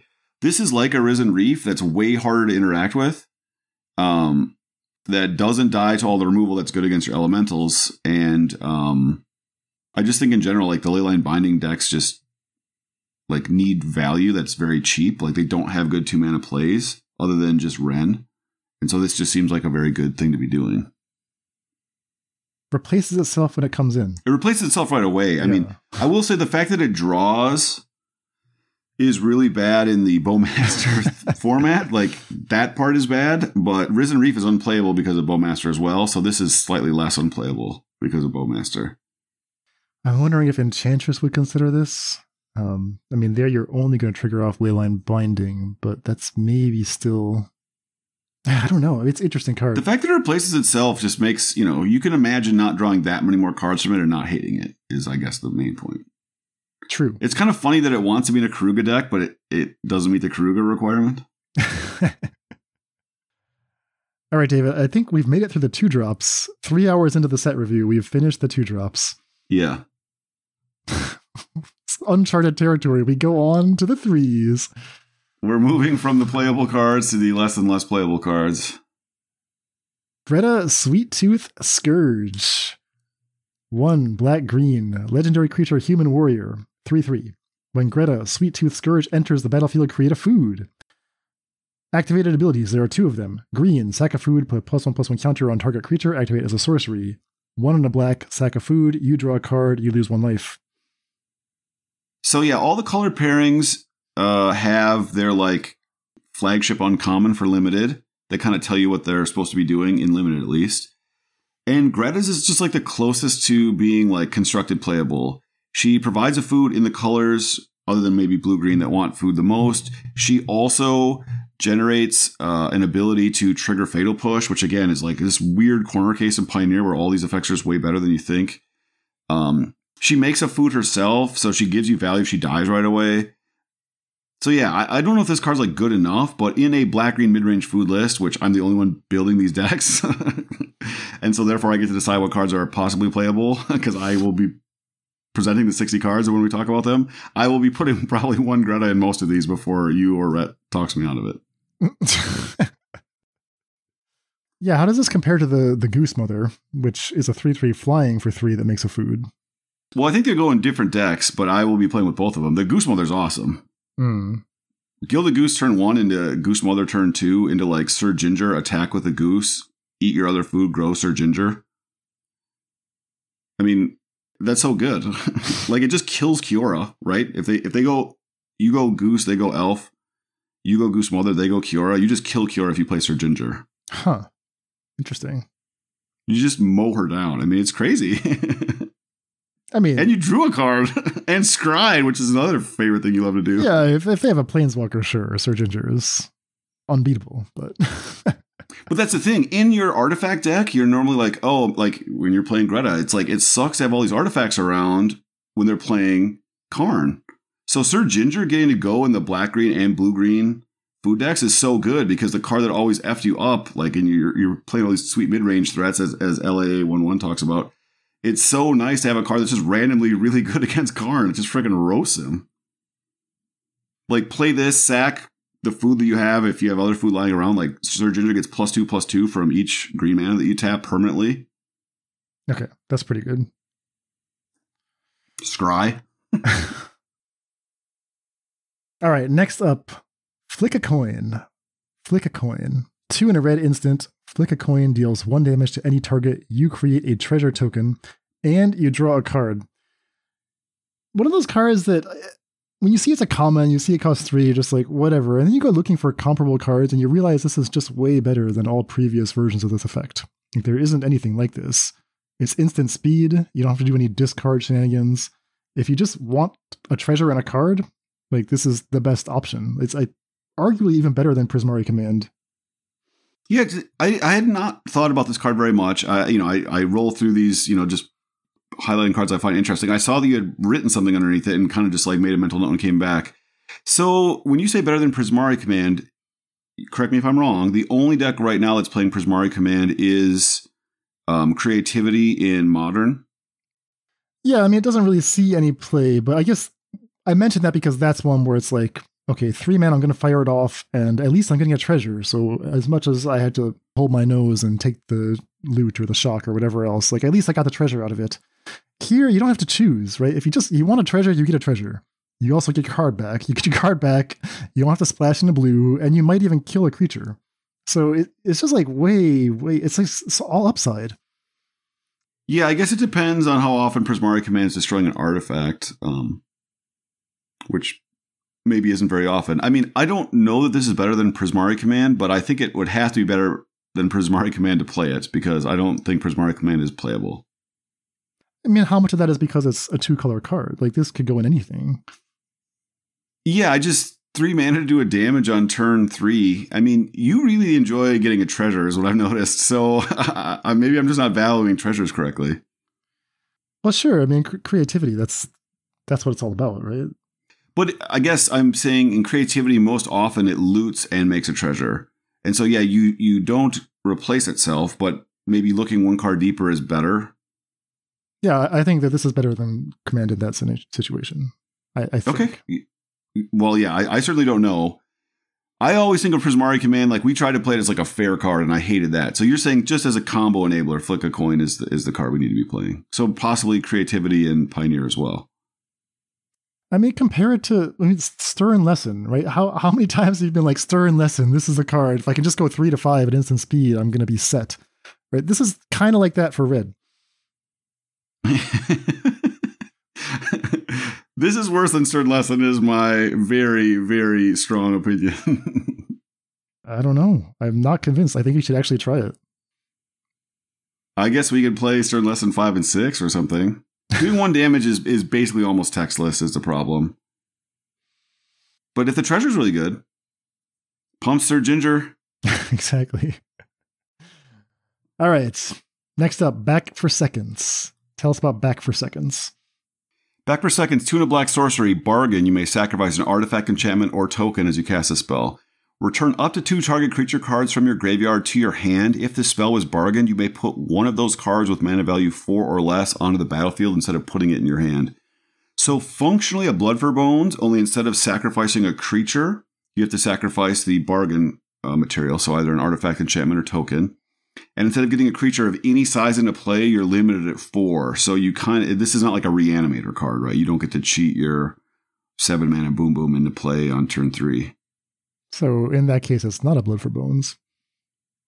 Well, but it functions the very same way. You want another creature in the graveyard or 2. You want an enchantment in play. Yeah, I actually think because of the mana restriction, this is not like a main deck card. This is not a card you should be like actively trying to cast on turn 3.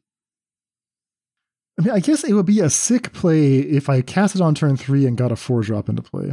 But then I had to like set it up.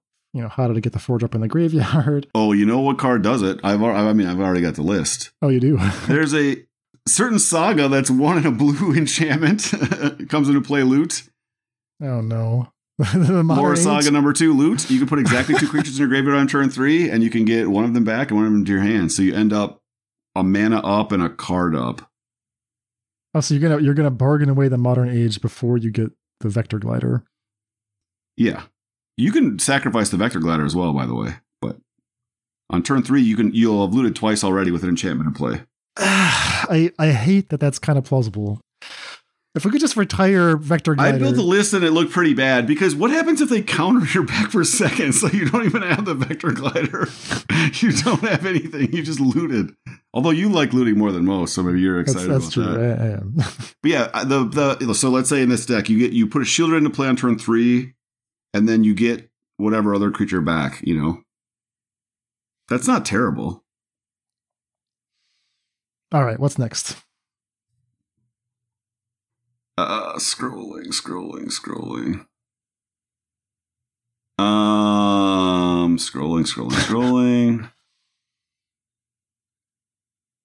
Lord Skidder, the Sewer King.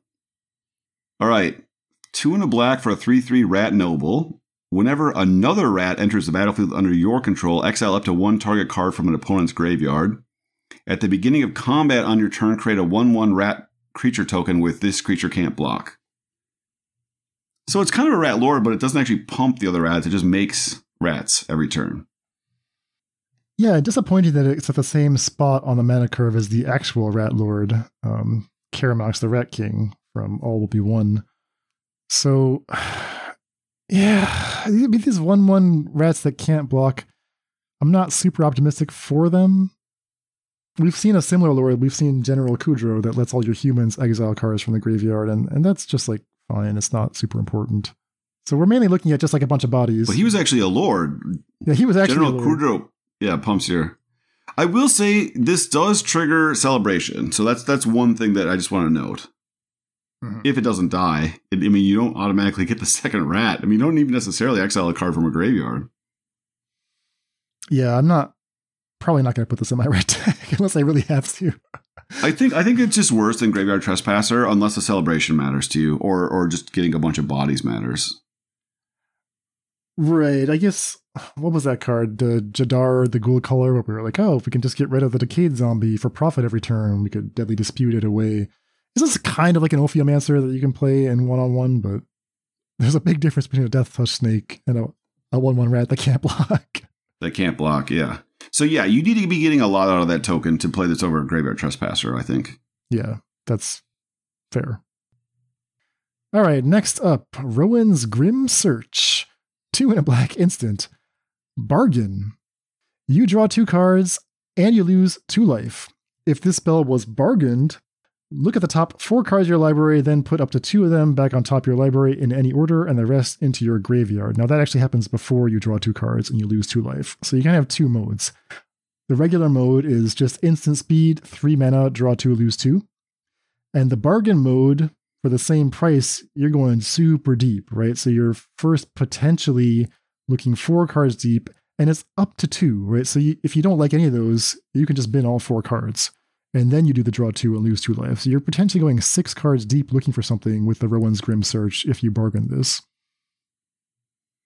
Yeah, so they keep printing better and better versions of this card. It's funny, I was watching some old Magic, Pro Tours and stuff while I've been doing stuff at work. I've been working on the weekends a lot. And, Reed Duke is playing Read the Bones, which is 2 and a black sorcery, scry 2, draw 2, lose 2. And this is so much better than that. It's absolutely insane. It's instant speed instead of sorcery speed. That's already a huge upgrade. Okay, you don't get to scry 2 naturally, but if there's something to be bargained, so yeah, I don't know exactly where this would go, but this effect is very powerful at 3 mana. I jokingly have hatching plans into this. It's an insane amount of cards, and because it sacrifices on the cost, they can't actually stop you from sacrificing hatching plans. So you get your card there no matter what. So yeah, I mean there's that Sultai enchantment that lets you exile cards from your graveyard for colorless mana. This could, in theory, put 5 cards in your graveyard and then draw 2, as Dan outlined. Interesting. And in theory, find that, there's a lot of enchantments in that deck, maybe. I don't know exactly where this would go. I think you really have to compare this to Deadly Dispute. Because Deadly Dispute doesn't cost life. It's a little cheaper. You still draw 2 cards. Obviously, the selection's worse, but you get a treasure. But what kind of stuff are you sacrificing? Rowan's Grim Search gets to sacrifice interesting cards. You talked about the 1 black mana. They discard a card. Mm-hmm. It can sacrifice the Trial of Ambition. 1 and a black, your opponent sacrifices a creature. It can sacrifice the 2 and a black. You draw 3, and every spell after that, you take a damage. So yeah, this card just seems really interesting to me. The fact that it's instant speed means maybe it needs to go to a control deck, but do they have enough fodder for it? So it also is a powerful card that has interesting deck constraints. So at some point, we'll have to just do a bargain week and figure out what you actually do when you're trying to build a bargain deck, right? A bargain deck, you would actually be getting an advantage from getting rid of enchantments, tokens, or artifacts, or at least going neutral. And we have to round up all the enablers that meet those criteria. And who knows what we'll find. Will we want this particular card? Maybe, right? This one's good at delving. It's good at setting up the graveyard. It's got a lot in common with Shadow Prophecy, a card that we liked a lot for Modern, because it's so easy to get domain in Modern. Shadow Prophecy, 2 and a black instant, you lose 2 life, some go into the graveyard, some go into your hand, right? It's very similar. This one, assuming we have the bargain fodder to set it up, it's just easier to cast. It's easier to cast. It's the main point. It looks deeper. Yeah, it's kind of an upgrade on that. And maybe for that reason, it's enough to try to see what a Shadow Prophecy style card could do in Pioneer. I also like that this card isn't a total failure without the bargain mode. You can cast if you don't have an enchantment. It's not the greatest thing in the world to cast a 3 mana divination that costs you 2 life, but that's a playable card. I mean, it's not instant speed. You don't lose the game. Yeah, exactly. So that's what I like is that the fail mode on a lot of these cards, if you don't have Celebration, if you don't have bargain, is actually high enough that they're not punishing you for trying to do cool stuff. Next up, Otter number 2, Frolicking Familiar. 2 and a blue, creature, Otter Wizard, 2/2 flying. Whenever you cast an instant or sorcery spell, Frolicking Familiar gets +1/+1 until end of turn. So notably, that's casting instants or sorcery spells. That's not quite the same as Prowess. But it's a 2/2 flying for 2 and a blue. We call that a Wind Drake. The adventure side. You get all that plus an adventure. Blow Off Steam. Single red instant. Blow Off Steam deals 1 damage to any target. Nice, clean spike field hazard, and you get a Prowess flyer later in the game. Yeah, and it's a wizard, which is a very relevant type. I actually think a blue-red wizards list could exist at this point. You don't have to even go all in on the prowess creatures if you don't want. But yeah, the fact that Mana Elf is such an important part of the format and everyone needs ways to kill them, and this is just a free way attached to, an upgraded Windrake later is very interesting to me. I've been burned by most 3-mana prowess creatures in the past, so I'm not leaping to put this into prowess decks. Even Adelies seemed like I should have been so great, but it's just it's hard to justify that. If you treat this as a spell, then yeah, it's a spell with an upside. It doesn't quite replace Spikefield Hazard because that one you can kind of talk yourself into it being a land, and this one you never can. I mean, as someone who's playing like 3 Spikefield Hazards when people were playing 0, I am in love with just adding as much of that effect to my deck as I can. Okay. Like 3 Spikefield Hazards, 2 Frolicking Familiars, and then like a bunch of other wizards. Mm-hmm. I mean, it's go time. Again, Odin's makes an interesting case for this in his article, so people are on the Discord. It's definitely worth checking out. He discusses both this and the other otter. I think he even proposes some lists at the end. And he agrees, like, the ability to kill mana elf is so important. And even if you're attacking with your other prowess creatures, right? Like, normally, like Dan says, it sucks. You have this tap out to play a 3-mana prowess creature. It seems so bad. Instead, you get to attack with these other guys, you know, shoot something for 1, make it weaker with your, you know, so your prowess creatures can get in. And then if you have mana at the end, you can play your otter. So I think again, this card also naturally curves into itself, unlike the other cards we were discussing that I was less enthusiastic about. All right. What's next? Another adventure card, Kellen the Fey-Blooded. 2 in a red for a double strike, 2/2 human fairy. Another fairy for you, Dan. Other creatures you control get +1/+0 for each aura and equipment attached to Kellen. Adventure, 1 in a white, birthright boon sorcery adventure. Search your library for an aura or equipment card, reveal it, put it into your hand, then shuffle. So that adventure is just like better than Open the Armory. Or it's the exact same card, but it's attached to a double striking 3-drop. Yeah, I was going to say, it's exactly Open the Armory. So it's an Open the Armory that draws a 2/2 double strike creature. I'm not like super interested in the double strike creature, but if I was going to play Open the Armory, if I was playing Colossus Hammer or whatever, sure. I don't think I'm going to play this personally, but yeah, it's a lot on one card. Yeah, again, it's one of those where it's like, I don't think this gets there even with all this extra text, which shows you how bad a 3-mana 2/2 double strike is in the format. They just staple another card onto it for free. But yeah, I don't think Open the Armory is there, and I don't think in general this like type of card or deck really has enough support in Pioneer. So there's an interesting interaction that someone was asking about in our Discord today. And the question is, what happens if you cast an adventure from the graveyard? Do you get the full adventure? And the answer is yes. So why would that matter? Well, that sword from one of the recent sets, the blue-black sword, whenever it connects, you get to cast an instance or sorcery mana value 2 or less from the graveyard. Do you know the sword I'm talking about, David? Sword of blue and black? Okay, so I don't know. I mean, of course I don't know the name. Let's say that we're in this red-white deck. We're playing Fervent Champion, and we want to have like a 1 of that sword to tutor up. We birthright boon, get that sword, play it, equip for free to the Fervent Champion, attack, it connects. Now from the graveyard, we can cast another Kellen adventure. I don't really know if that's going anywhere yet, but it's kind of interesting now that we have more ways to satisfy that weird trigger off that sword for profit. Yeah, I certainly had not considered that. There's a lot of moving parts in this outline line, but I'm not sure I'm a believer. Fair enough. We'll let the people decide. We'll just present the ideas. You draw your own conclusions. Sure. That also applies to this next card, which is utterly terrible, but it does technically combo in Modern. So, Experimental Confectioner. 2 and a black, human peasant, 2/3 creature. When at ETBs, create a food. The relevant part, whenever you sacrifice a food, create a 1/1 black rat creature token with this creature can't block. So you sack a food, you get a rat. So we see we're at the beginnings of some kind of engine. And I was told via Twitter, or X, whatever it's called, that this combos with Pippin. And I was like, okay, I gotta find Pippin. What the heck does Pippin do? After hours of searching, it turns out that it combos with Peregrine Took, which is a Pippin that is not a Pippin.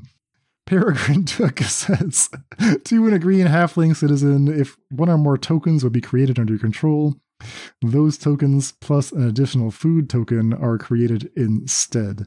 So the reason this works is you got to have 3 foods. You crack them all, right, to Peregrine Took's ability to draw a card. That creates 3 separate instances of the Experimental Confectioner's ability. So 3 times the ability sack a food, get a rat goes on the stack. And then every time that resolves, Peregrine Took says you get the rat plus a food. So now you've gone infinite there. You've drawn your deck. That being said, you're playing 2 different 3-mana 2/3s, neither of which is playable, I think. Well, I think there was like a one of Peregrine Took in a few decks at the Pro Tour. So it's like not beyond the realm of possibility, but it's like if it's the worst card in a 60 and then you'd have to play multiple human peasants.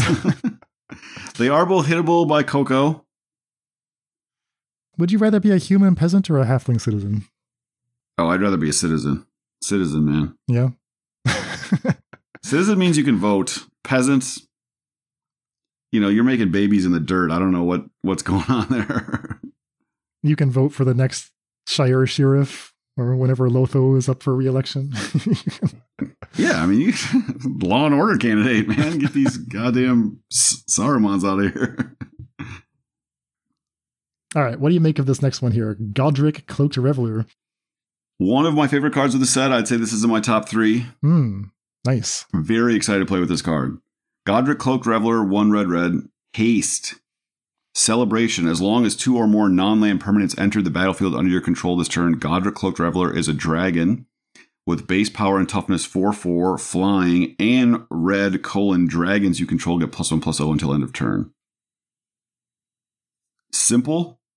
Base 3/3, turns into a 4/4. It, of course, the turn it comes into play is a permanent. You just need 1 more. I think a lot of people, myself, yourself, most of the internet, found the Kumano faces Kazuka online. Mm-hmm. That flips very comfortably. So that's attacking for 6, 4 of it in the air on turn 3. Mm-hmm. You can play Skrelv's Hive on turn 2, if you like. You can play Kari Zev, Ship's Raider. You can play Mox Amber, which this is a legend. Also, it has like super fire breathing, so maybe you want to play the dragon that makes a treasure when it attacks. That just naturally turns this into a dragon, and then that treasure taps for 2 red, and it pumps both of them, +2/+0. So that attacks for just 12, just those 2 cards. What, Goldspan Dragon? Yeah, Goldspan Dragon. Maybe you want to play Fable the Mirror Breaker. That's 2 cards. Every time the goblin attacks, it makes a treasure, so as long as you get 1 permanent enter. Squee attacks and makes a 1/1. Bloodtithe Harvester is 2 permanents. Adeline, when it comes into play, is a permanent, and when you attack, makes a 1/1. The 3/2 guy that puts a curse on himself, that makes 2 permanents in your Bloodtithe Harvester deck. Galazeth, if we're playing our dragon deck, makes 2 permanents. This card is just sick, and I think people are underestimating, like, it's not just a 4/4 flying, which is awesome. It's a 4/4 flying that basically just gets to cast as many shocks as you have extra red mana lying around, but they can only target your opponent. Like, all the times you get to attack and just do like a couple extra damage is going to matter a lot. And even if you don't have another dragon, I think that's almost like flavor text, but it's not a 4/4 flying. It's like a 5/4 flying or a 6/4 flying or et cetera, et cetera. Right. Because if you're just seeing 4/4 and you're like, it's already a 3/3, what's the big deal? But okay, it's already a 3/3 haste for 3, so that's already pretty fine by itself. Yeah, like a 3/3 haste is not a card we'd play, right? If I just said they printed a 2 and a red 3/3 haste, we would not play that card. We might, but we wouldn't be embarrassed. Yeah, like that's the thing. Exactly like we were talking before. They aren't punishing you if you don't do the thing. If you do the thing, you get a 3 mana 4/4 haste with an relevant ability. But if you don't do the thing, you still get to like attack. Trade with a Bloodtithe Harvester or something. My first thought is, we'll just put this in as a curve topper and let it do its thing, right? I wasn't super interested in going higher up the curve, but some of these interactions you're pointing out are kind of attractive. Those decks, like if you're playing Galazeth, if you're playing Goldspan, I don't think you're going to be as happy with the 3/3 for 3 haste. Yes, that's correct. I agree. What about this for a line, Dan? You have the red-green hyena or whatever. You play this. You play. It's the red-green legendary hyena that's in a lot of the Bard class decks. Hyena? Do I know this card? Maybe it's not a hyena. I don't know. It's like if you attack with 6 power or more, it gives all creatures +1/+0, and then its ability is like 2 a red and a green, double its power. It's from the D&D set. Pack Leader? Werewolf Pack Leader? No, but it's the legendary one, the red-green one. Oh, yeah. You've played it in bar class. Targnar. That's a Targnar. Yeah. That is Targnar. Demon Fang. It's a Gnoll. hobgoblin. Or Yeah, it's a gnoll, not there you go. Yeah. Okay. So you play that. You play this guy plus whatever, Mox Amber. That's already in your bar class deck. Sure. When you go to attack, you have 6 power. So all your creatures get +1/+0. Okay. So that's a 9 power attack on turn 3. I mean, it's just crazy, some of these lines. Yeah, I mean, just fire breathing is actually very good. Asika's Chariot. Maybe like Asika's Chariot. Triggers at the turn it comes into play. It makes a free 2/2 every time it attacks. Like, this card works with every color pairing except for blue, really. There are no playable cards with fire breathing, but that obscures the fact that it's actually quite a good ability as a menacing. Yes, they normally put fire breathing on a creature that's already really big, like Shivan Dragon or something. But this is a card that comes down early, to Dan's point, and late has this like mana sink ability, whereas once you get it in the air, it just does a lot of crazy shit. And like I said, if you want to play in a Dragon's deck, maybe like a blue-red Dragony deck, you know, you play this into Galzeth, attack for 4, and then play the dragon that makes a treasure. And if they didn't kill any of your dragons, you do like 20 damage because you get another treasure. You sack both of them for 4 red mana, and it gives all your dragons +4/+0. Yeah, that would be insane. All right, so high marks for Godric Cloaked Reveler then. Yeah, it just seems like it could be an impactful card off the bat that also has sweet brewing potential. Yeah, I think Red-Black Sacrifice also should think about this. As you go through your loops, you're always turning it on with your Cat Oven combo. Oh, shit. And it just helps close the game. Now, they're moving way more mid-range. I don't think you want this in a deck that's playing the 4 Thoughtseize for push package, which is what Red-Black Sac has been doing. But if you want to make a more aggro version of it, this is a way to really speed up your clock. Okay. Next up, a card that probably won't make it, but it's so gosh darn cute. It's the Gumdrop Poisoner. It's 2 and a black, human warlock, 3/2 lifelink. When Gumdrop Poisoner enters the battlefield, up to 1 target creature gets -X/-X until end of turn, where X is the amount of life you gained this turn. Also comes with an adventure. Tempt with Treats, instant. For a single black, create a food. So that's very, very cheap food. That's one of the cheapest possible foods you can get. What do you do with the food? Well, if you're just doing what the card says, you're cracking it on turn 5 to gain 3 life, and then play your Gumdrop Poisoner as like a really expensive, crappy Shriekmaw. But, I mean, maybe you got something else. Maybe you got other plans. Maybe you're gaining the life in some other way that's more mana efficient. Maybe you've got a Sheoldred in play and you're just, making a Gumdrop Poisoner and killing something. I don't know if this is... Like, it's asking an interesting question. I think that 3/2 is just the wrong stats, unfortunately. It just gets gobbled up by stuff. And that's probably going to hold it back. But we played plenty of Wasteland Stranglers in our day, and this is in the same ballpark of, brewing around it. Yeah, I just played a league with Wasteland Strangler, and it was terrible. So this has to be way better than Wasteland Strangler to be good. Yeah, if you can find cheap ways on curve to give you life, so this is a 3 mana 2-for-1, that is interesting to me. Once you start to have to spend more mana on it, then I'm not as interested. It is somewhat interesting they trigger each other, but not really. Like, it's almost more of a sideboard card. Like, you'd have to attack with your lifelink, have it connect, and then have them still have a target after a combat, so... Yeah, exactly. So, like, I could imagine maybe, like, a mono-black deck that plays the 2/3 Death Touch lifelink, and maybe, like, some number of Sheoldreds, and you could set it up so this is often, like, a 3 mana -4/-4 on turn 4 or 5. There are also now a bunch of cards that are just like, adventure, make a food for 1. This is one of the better ones. Like, it's instant speed, it's in black, so I don't know if that's useful yet. Maybe it's for bargain or something else, but just keep this one in mind. Yeah, I think you need to be getting something out of that food for this card to be playable. I don't think the right side is enough on its own. Next up, Quick Study. Quick Study. 2 and a blue instant, draw 2 cards. That's all. Yeah, instant speed Divination. Divination was standard playable like 9 years ago. They've printed a lot of like cool variants in Modern that are like 3 mana, draw 2 cards, and then they do a bunch of other stuff, and they're barely playable. I think this is like a playable card in Control. I think that they need to actually be lowering their curve a little bit in Pioneer. Okay. So like as a 1 or 2 of, I think this is like very reasonable. I'm surprised. So this is just like the best option if you just want to get a little bit ahead on turn 3 instant speed. Yeah, because a lot of times what happens is if you don't at 3 mana, they have their hard counters are up. Mm-hmm. And, you know, the blue, white, and blue black lists are playing anywhere between like 2 to 6 cards. So you have to decide if you're going to play another hard counter or not. They just eat that mana. They have nothing to do on 3 other than just cycle Shark Typhoon. And I think this is just better than that early in the game. Like, this is going to make sure you hit land drops in a way that the cycle of the Shark Typhoon doesn't. And the 1/1 on the Shark Typhoon does not matter. Like, that body never ends up mattering. They never actually like beat you down with it. Any interest in Sentinel of Lost Lore? All right, there's a lot of text here. 1 green, Elf Knight, 3/4. So Elf is a relevant type at least.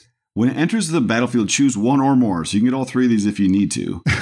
Return target card you own in exile that has an adventure to your hand. So if you've already stomped something, this puts it back in your hand to stomp again. Put target creature you don't own in exile that has an adventure on the bottom of its owner's library. So if you have been stomped, you could in theory get rid of the 4/3. And then it may exile target player's graveyard, in theory your opponent's. So the only thing that really is powerful there is that third line of text. So this is a very good graveyard hate piece that's on a pretty reasonable body. 3 mana for 3/4 doesn't like, you know, blow your mind, but it's going to block. It survives the commonly played removal. I think you have to be getting advantage out of the adventure, and I don't know how good that's going to be. It's like a TV ad, like, have you or anyone you know stomped or been stomped in this game? Yes, if so, please call Sentinel of Lost Lore. Because again, sort of like the Mosswort Knight, like this just imagines these slow games where like incrementally gaining all this advantage. Like, I'll put your Mosswort Knight back in your hand so you can cast 1 in a black, draw a card, and lose life. Like, that's just not how modern games are played. It's very mana efficient, and modern is even more so. I mean, you're not paying mana at all for anything. So I think this is going to be actually a pretty good card in Standard, and I don't think this is going to see play in Pioneer. And graveyards just aren't that important anymore. Phoenix is not that common. The like Delve decks aren't everywhere, like the Neoform versions, and Greasefang does not get beaten by cards like this. You know, 3 mana sorcery speed, graveyard removal is not a good way to fight Greasefang. So I'm so used to cards like this having hidden reach that I'm actually surprised this one does not have reach. I kind of agree. I was looking for it to like have trample, or like a green card like this normally has like 1 random ability. Yeah. It's not an endurance. Static. It's just a 3/4. All right, next up, Ice Out, 1 blue instant. Counter target spell, but it has bargain. If you bargain it, that means if you sacrifice an artifact, enchantment, or token as you cast it, it costs 1 less. So there it's just a counter spell. Obviously, not a card that you would even consider, except if you're trying to do the bargain thing, in which case you need some bargain enablers, and this is a decent one. So yeah, I just mentioned it for that reason. There's one other card that, similarly, it's a 4-drop that like bounces something and draws a card that you probably would not consider, but if you needed an enabler or a payoff, I guess it's both enabler and payoff for sacrificing something, like a Hatching Plans, here's a thing you can do that's a plausible card. Yeah, and I think you just have to be really careful. Like, Dan and I love doing things like this, where we're like playing a card, and like if it all lines up, it's like fractionally better than just playing the good cards. Like we keep mentioning Hatching Plans, which is a card that we both love. So I do think that bargain is a powerful ability, but it's a little bit of a trap where you like have to play the card to turn the bargain on and the card that has the bargain. And if both of those are a little below the power level, you're doing a lot of work to like get them both to like up to the power level where you need to be at. Yeah, I mean, bargain is so interesting because if the point of it is to get a cost reduction on Ice Out, then I'm not interested. That's not worth it. But if the point of it is to get rid of my cursed roll on my 3/2 for 1, then yeah, it's actually kind of nice. It all kind of works out. Like, that'd be pretty sweet, right? 1 drop that 3/2, and then turn 2, you Ice Out, and now you have a 3/2. Yeah. But again, like we're the best scenarios, it looks very, very good. I totally agree. All right. But the times you play a 1 mana 1/1 and then a 3 mana cancel, and you're just like, wow, these cards do not like line up well against what my opponent seems to be doing. Fair enough. What's next? Another one of my favorite cards in the set, Werefox Bodyguard. Werefox, their fox, baby. 1 white, flash, 2/2. When it enters the battlefield, exile up to one other target non-fox creature. Until it leaves the battlefield, 1 and a white, sacrifice Werefox Bodyguard. You gain 2 life. What a sweet card. Sweet, like, powerful, but is there a combo here that I'm missing? Well, there's not a combo per se. I just love it in these sort of like value cocoa shells. So like you go to attack sometimes and your opponent just has, your banned cocoa opponent just has all this mana up. So do you like cast your spell first? They might have Spell Queller. Do you just attack into, if you have a sorcery speed spell, they can cast Cocoa to the hit removal. But now you like add a whole nother card in the equation, which is this Werefox Bodyguard, which is like an instant speed way to like blow out certain attacks. It also acts as like a de facto indestructible. Like, I don't know. I block your 2/2 with my Shieldred. You fatal, and Shieldred's very good against your deck whenever you're playing red-blue. I Werefox Bodyguard my own Shieldred, exiling it from the game, and then I sack my Werefox Bodyguard on my end step so that Shieldred gains me 2 life and is back in play, like pressuring your draw cards or whatever. So it's like a faux blink. It can protect your own cards from sweepers, right? It's like a functional 3 mana. Your creature gains indestructible. Even protects it from exile effects, right? Interesting. It gives you life if you want. I mean, it doesn't have to exile anything, I guess. Okay, so the fact that this can target your own creatures is actually like a meaningful upgrade over like a Banisher Priest. And on top of that is Flash. I think so. Right.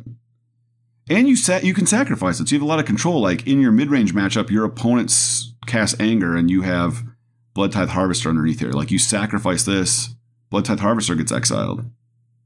Like you have a little bit of control over like what's left to see the sweeper. You can play sweepers in your own white deck. You don't have to worry about like, if I sweep my white exile effect, they get something back. It's like, no, I just sack this for the 2 life. Turns on Fatal Push if you like, if that comes up. I mean, so it has this non-fox clause, and that's presumably to prevent you from looping 2 Werefox Bodyguards for infinite blinks.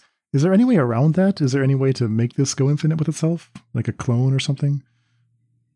Not to my knowledge. They don't print cards anymore that just like take away creature types, right? We can't make this a non-fox. Because it doesn't say its own name, it just says the creature type. I see. Interesting. Okay, so is this actually good or is it just fun?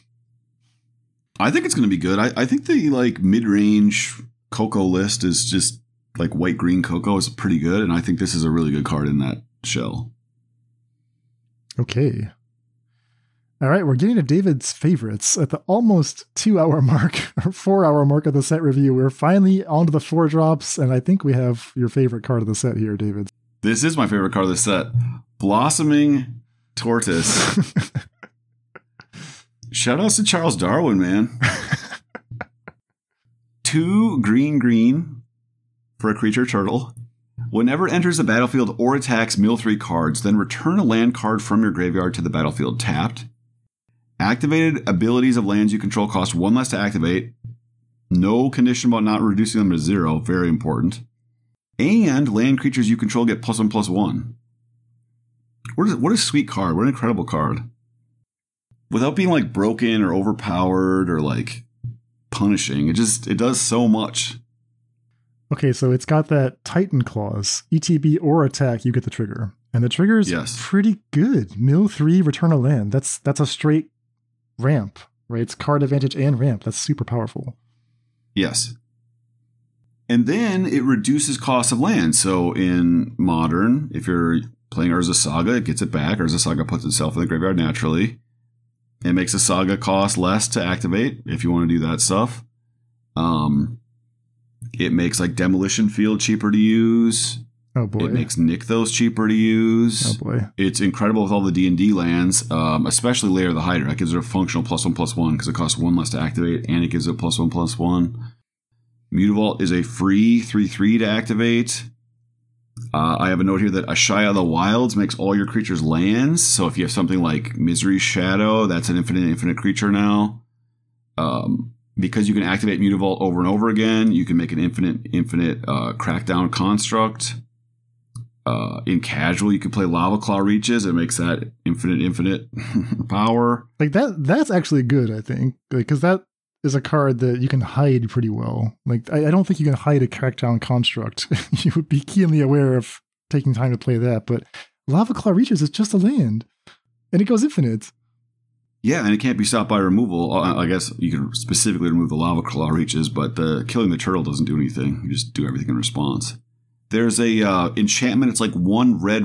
It's like basically makes a creature into a dragon. Gives it the ability to 1 mana. Gives it +1/+0 and flying. And so if you wanted to, like, you don't want to play Crackdown Construct for exactly the reason Dan says. You just enchant your Mutavault with that, with the turtle in play. Fly over and do infinite damage. Untap, Deserted Temple can untap itself infinite amount of times. You just want to, like, time out? I don't know. In casual, again, like, Deserted Temple is like I think be older than Modern allows, but this card just does a lot. But none of it's, like, super overpowered. Like, its base rate kind of reminds me of, what was the, there's a Jund 5/4 4-mana card that could put a land from your graveyard into play. Soul of Windgrace. Yeah. And the problem was it's really hard to put a land in play into your graveyard, like on curve, so where you're casting that on turn 4 or 3 and like getting to ramp. But this turtle is you just growth spiral into it, and you're just probably going to hit a land at some point, and this will just ramp you the turn it comes into play. So it's like a Solemn Simulacrum, and then it just does a bunch of other stuff. Thank you for bringing up that comparison, because we did a whole week on Soul of Windgrace, and I think we were correct that it's actually not bad. Like, if you're looking for a card you can just put in Modern and it performs fine, and Soul of Windgrace did that for a while. You know, Aspiring Spike got a bunch of 5/0s with it too. Like, people were just like, oh yeah, it's a fine card. That has the same trigger, it just doesn't mill 3. Right. ETB or attack, you just get a land back, and in Modern with fetch lands, you can make that happen. You can make that happen with Urza's Saga. Master Uguay here just, like, does it, right? He does all of it. He brings the land back, and he mills 3, which finds lands, but it also does other stuff for you too, right? Milling 3 is just a good effect. That's a lot of resources. And we never use the other effects on Soul of Windgrace. Like, no, you never had time to do it. I mean, yeah. Yeah, but, like, Uguay's abilities are super legit. Like, what was that? Demolition Field, that's one you mentioned, right? Field of Ruin. Yeah. People don't play really basics in Pioneer, so... No, I want to build a green-white value town. I was even asking you about the player who invented it. I don't remember his name, but whatever. He's a disgraced individual. Yes. But we both had a fondness for a green-white value town when it was a thing you could do in Modern a long time ago. And I think this gives you, like, a chance to do that. You can still play all your Coco hits if you want. You can play the 2/3 lets you play lands in your graveyard, but this also kind of does it. It just, like, finds another Demolition Field, sack your Demolition Field for 1. You know, power up your Mutavault, power up your creature lands. Right, it functionally adds 2 to your Lair of the Hydra, because it reduces the activation cost, and it gives it +1/+1. Yep. Fascinating card. Super fun. I'm in for Blossoming Tortoise. This is awesome. All right, now we're getting to the good stuff, the 4s and up. Before we get to the fun stuff, we have to get a boring one out of the way. It's Decadent Dragon. Decadent Dragon, 2 red, creature dragon, 4/4 flying trample. Whenever it attacks, create a treasure. So that's like pretty solid. But it comes with an adventure, Expensive Taste, 2 and a black instant, on curve adventure. Exile the top 2 cards of target opponent's library face down. You may look at and play those cards for as long as they remain exiled. So the important thing to know here is those cards are just always going to be there. Whether or not you cast the Decadent Dragon, it's almost like you drew 2 cards, except that there's no mana fixing included here. So if you're not playing the same colors as your opponent, like, maybe you just can't use those cards, which, whatever, that's fine. I'm not super worried about that. Well, the dragon makes the treasure, so that's I love the design of this card, actually. Like, it tells you the whole story. The dragon, like, loots their village or whatever, and then over the course of his experience, acquires the treasure needed to, like, exploit their arts and crafts. That's true. That is a nice story. I was just thinking like that templating reminded me of like Gaunty, Lord of Luxury or something, where they often have this clause that you don't have to care about the colors. Yeah. This does not have that. Yeah, and I think they consciously did that so that it wasn't just a straight up 3-mana divination instant speed into a 4/4. It's very possible that you won't be able to cast the spells. I mean, this card gives you a straight up 3-for-1 if you have the time to do it, right? Like right now, the current red-black deck does not take off turn 3 to just draw 2. And so I think this actually competes with a lot of the things that the red-black deck is doing. It doesn't want to play any more 4-drops. That's why it only plays 3 shielders. It does not play any other 4-drops anymore. This is a 4-drop, and its adventure half does not affect the board and is a 3-drop. So I think this is maybe like their new sideboard card in these mid-range matchups instead of bringing in a bunch of like bank busters. This might be better, especially in the red-black mirror. I think this card's like very difficult for another red-black deck to beat. Yeah, you have a note here comparing it to Fable the Mirror Breaker, which is probably not as good, but if it's in the conversation, that's pretty good. Yeah, I mean, you just have to decide, like, do I have the time, right, to play this on 3 and then play a 4/4 dragon on 4 and then eventually, like, acquire all these value? I mean, it does help you find lands. I mean, just a colorless land is probably going to help you cast, the creature half on 4. So yeah, it might be good. It just seems a little too clunky to me, and it just seems a little bit worse than the current options that like red-black has. Because you think like, oh, red-black has this mid-range list. This is a powerful mid-range card. Why doesn't it just play it? But it's all about opportunity cost. How many expensive cards is red-black going to play? Is it better than Kroxa as a grindy card? Maybe it just replaces Kroxa straight up. Like, Kroxa is the worst card in the list by a long, long shot. Interesting. Yeah, I could see that. All right, next up, a quick shout out to the Tempest Heart. The Tempest Heart is a 4-drop that's a 5/4 trample, whatever. That's not the important part. Sorry, a 3/4 trample for 4. It's a 3/4. You keep sneaking like extra power on all these creatures. Yeah, the power creep is happening in real time, David. As I read the card, it's getting more powerful. Did I say 5? I meant 6. 6 power. Yeah, that's the ticket. But the interesting part is that the adventure built into Tempest Heart is actually a unique effect. It's Scan the Clouds, 1 and a blue, instant adventure, draw 2, discard 2. That's actually a fairly rare effect on a 2-mana instant. The only 2 cards that do that are Is It Charm and Faithful Mending, both of which have seen play at different situations. Now, they both do more, but they're awkward colors. And they've seen play in multiple formats. So now if you just want this effect for 1 and a blue, you have it. And you also get an Elk later if you want that, which you probably don't. But if you're a deck that was like kind of interested in this instant speed, draw 2, discard, and just like or a different color combo, like mono blue or blue black or something, like you have that now. And that is all. No more comments on Tempest. Yeah, exactly. Come back when they print it at 6/4 and we'll maybe talk about it. Exactly. Check back next week. Yep. Okay, I mentioned Ice Out as a bargain payoff / enabler. The other card I was talking about was called Johann's Stopgap. That's 3 and a blue, sorcery, bargain.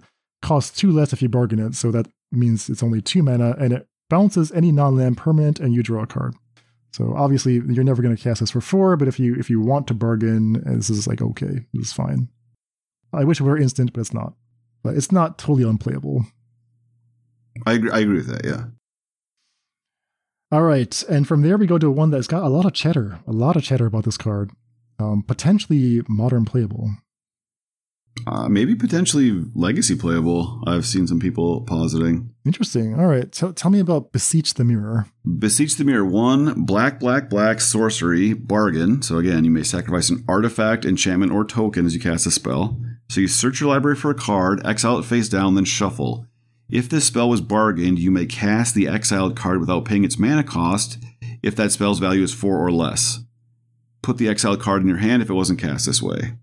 So if you're not bargaining, this card is terrible. We don't play 4-mana Demonic Tutors, but we do play 4-mana Demonic Tutors if they are functionally free. This can get the 4 mana you put into it back immediately. It just asks for you to make a bargain, the devil's bargain, right? You have to sacrifice something. So again, I'm not a modern player, but I think that decks with the One Ring and Bowmasters should at least consider this. It just seems reasonable to me. Bowmasters makes tokens. The One Ring is an artifact, and eventually you want to get rid of it somehow. and you can find a new ring that is free of counters. I also think Reed Duke's list that Channel Fireball played Bowmaster and One Ring, and they had a Yawgmoth to tutor up. So like as a extra Yawgmoth, I don't know how many other tokens they have. I don't know if they played the 3-mana Golgari Planeswalker that's like a creature everywhere else except for in play. Yeah, Grist. But that makes tokens. Sometimes they play that like 2/2 dude that like if a -1/-1 counter goes on something, it makes a 1/1 snake token. So there's a few extra tokens lying around. So yeah, and then in Legacy, I've heard people talking about playing it with Gaia's Will, where you like ritual into it, sacrifice one of the many free artifacts.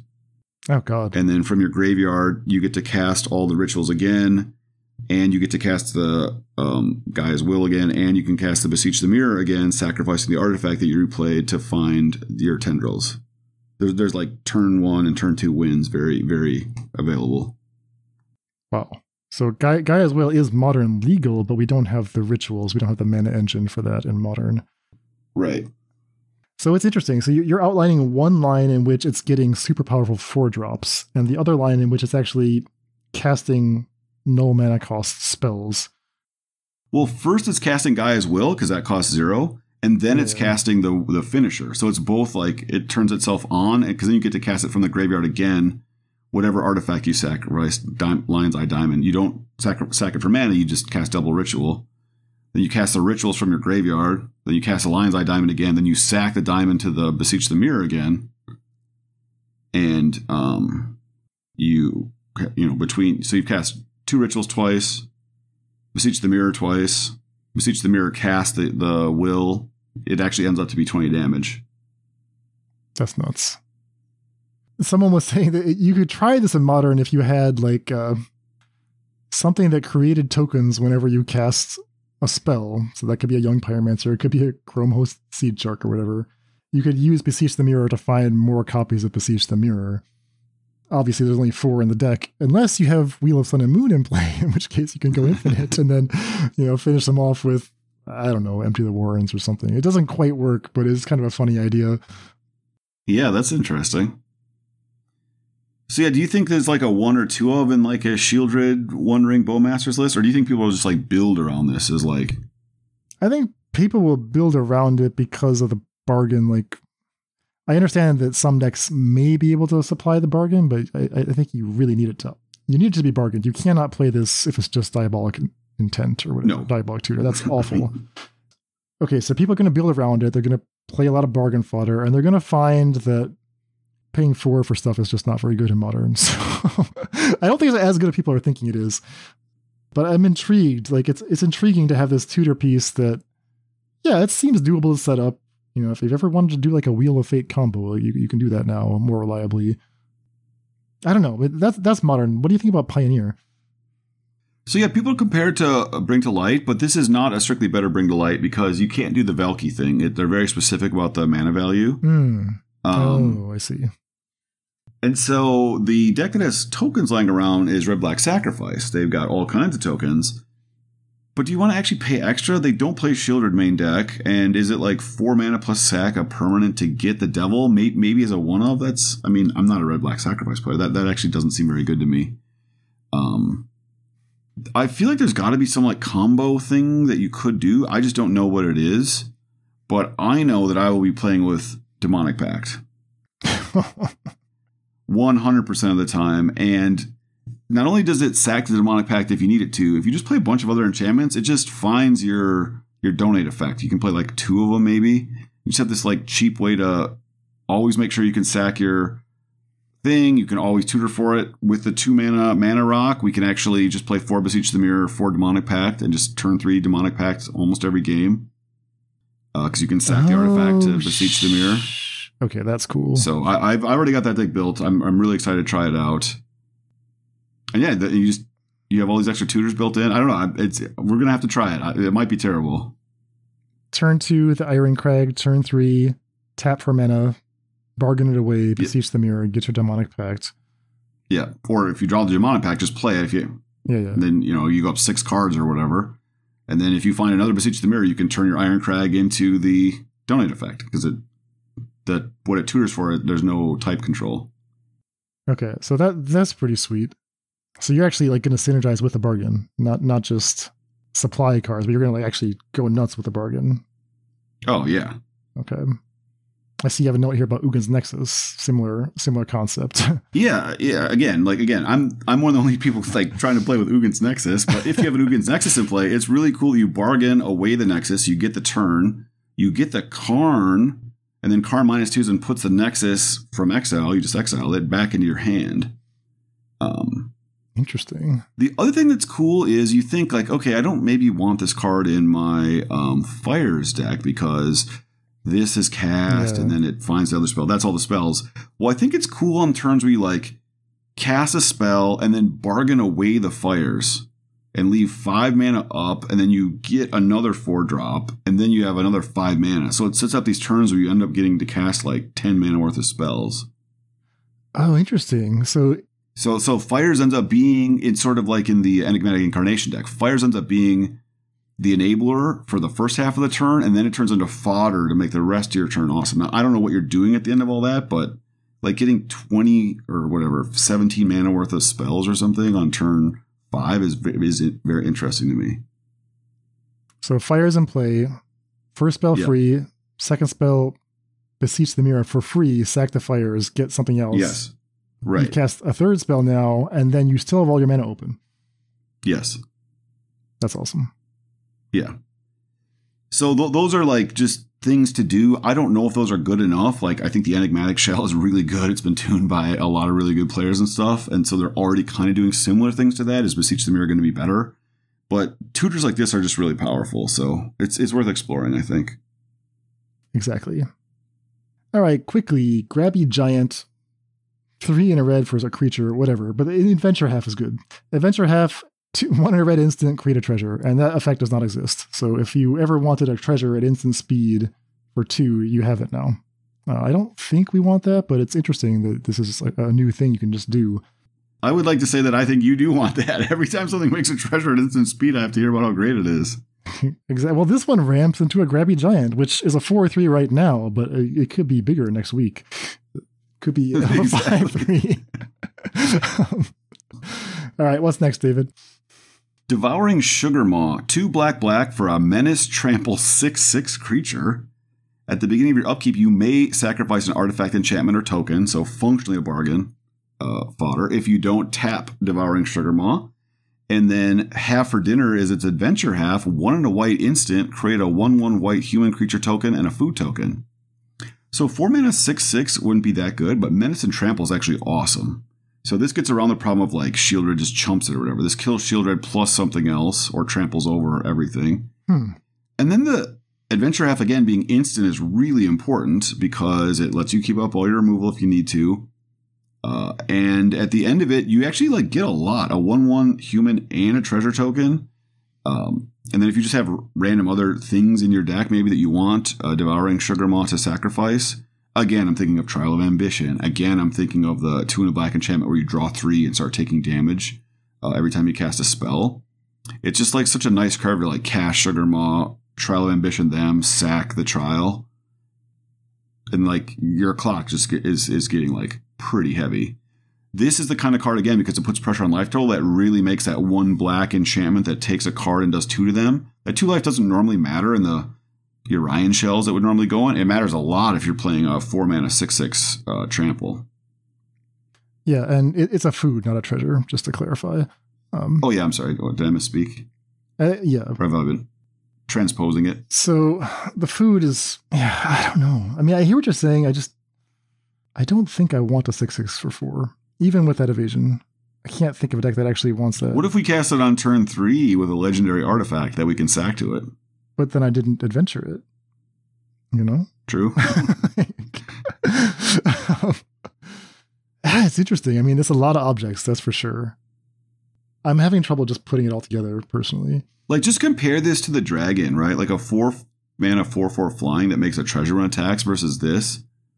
This is so much more threatening. The dragon that is the 3 mana instant draw 2 kind of from your opponent. Oh, so you think this is better than the dragon? I do. Interesting. I think this is worth building an entire deck around. Wow. I think the dragon is like not good enough for a red-black deck. And you're seeing the payoff is the giant creature, or the payoff is the repeatable bargain outlet? Or both? Or both. Yeah, I just think like black-white mid-range, I think is just an underrated shell. Like I've been experimenting a lot with it. I don't think red-black is the only way to build a mid-range deck, especially because white-black has access to exile effects, as LA811 points out that's really important against mono-green. And this card is just like a hyper value engine all at once that also lets you play some of these like more like value shell types of cards, like a Thraben Inspector type of card, or like any of the prototypes if you wanted to like build like almost a scam prototype. Like you have this down, you play the 1/1 that draws a card, the double striking prototype, you know, cast the new Undying effect, you attack, you sacrifice a prototype, you get back the 7/5 or the 3/3 double strike that draws a card. It's funny you mentioned Law 11. So they have this article out this week on their Substack ranking the top 32 cards from the set. What do you think the number one card was? The one black discard card to lose to? I don't know. Yep, exactly. That's it. Hopeless Was Nightmare. It? Yeah. That is hilarious. It's a perfect Law 11 card, and it works perfectly with Sugar Maw, because when you sacrifice a Hopeless Nightmare, you get a Scry 2. So it's like you just get a free Scry 2 for sacking this and attacking with your 6/6. Plus, you made him discard and lose 2 life and all that. Like, yeah, I can see it. I just think the 6/6, like the clock matters. The 2 life does not matter on the discard thing unless you make it matter to them. True. And this is a card that makes it matter. Also, I think in the mid-range matchups, like the Thoughtseize thing ends up, you can beat red-black because they end up doing a lot of damage to themselves, but you have to be aggressive to get an advantage out of that. Okay, so this is better than I thought then. I guess I should actually pay attention to this now. The artwork is just so distracting that I'm like, all right, I don't know what's going on here. Next up, The End. 2 black instant. This spell costs 2 less if your life total is 5 or less. Little fateful hour callback here. What does it do? It exiles target creature or planeswalker, then you search that controller's graveyard, hand, and library for any number of cards with the same name. Exile all those. The player shuffles, draws a card for each card exiled from hand this way. I hate that effect. It just takes up so many words, and it sounds like it's going to be really impressive, but by the time you're done reading it, it's like, this doesn't matter at all, in my opinion. Compare that to something like Legion's End, which reads clunkily, but it has a huge swing on the battlefield because it takes out all copies in play. The End only takes out one thing in play. It may take out some stuff from their hand, but it replaces it. So I'm not attracted to that personally, but they love making this effect. Yeah, I think a 4-mana exile creature or planeswalker, as we know, is not quite good enough. But the fact that it has the like corner case of kind of like defanging certain decks almost, like white black, so? or excuse me, like white blue, they play the 5-mana Teferi, and it sucks to like let it resolve and kill it, but sometimes that's what you have to do. If you just get rid of all 4 Teferis, especially on like the Lotus Field build, like they just can't win anymore. Like the game is over. Okay, I suppose. So you'd be willing to pay 4 for that? I think you're constructing your blue-black control shell, and I'm just adding like 2 Shielders Edicts, and okay. We're just kind of always debating on how many we want of each effect. A 1 of this is very, very reasonable in your removal suite, in your control or like slower mid-range shell, I think. But you're not suggesting trying to get your life total down below 5, though? No. I think even when they had it in the original Innistrad or whatever, they didn't even support it well enough. They didn't pay you off. Gotcha. I actually thought it was a really cool idea. They just didn't make the right cards. If you're playing in the bargain shell, this is as a 1-up to tutor in cases where it's really good in your Beseech the Mirror, right? You're going to play like 1 4-mana sweeper, and you'll maybe play like 1 of these. Like that, it just is an effect to have, right? Like, okay, I can see that. You hit their Phoenix and kill all their Phoenixes in blue-red, just as an example. Like, they don't have that much damage left in their deck if you do that. Yeah, okay, all right. I'm coming around. A 1-of, sure. Yeah, a 1-up, exactly. We're not playing too many 4-mana cards that are 1-for-1s. All right, next up, David, Redcap Gutter Dweller. Yeah, I really like this guy. 2 red for a Goblin Warrior Menace. When Redcap Gutter Dweller enters the battlefield, create 2 1/1 black rat creature tokens with this creature can't block. At the beginning of your upkeep, you may sacrifice another creature. If you do, put a +1/+1 counter on Redcap Gutter Dweller and exile the top card of your library. You may play that card this turn. So it's 4 mana, 5 power, and it keeps the same amount of power as it turns some of those bodies into additional cards, perhaps. While triggering Fatal Push that turn, if you need it to be triggered. I think this card is really good. Surprisingly good. Also triggers Celebration. If you're playing your 3 mana guy that I love, like Roderick, like this is actually a better follow-up than Childred for sure. And I initially thought you could only do it twice, but no, it sacrifices any creature. It doesn't have to sacrifice rats. Creature. So if you run out of rats, that's not a problem. And like if you imagine a card that's cool for Fable to copy.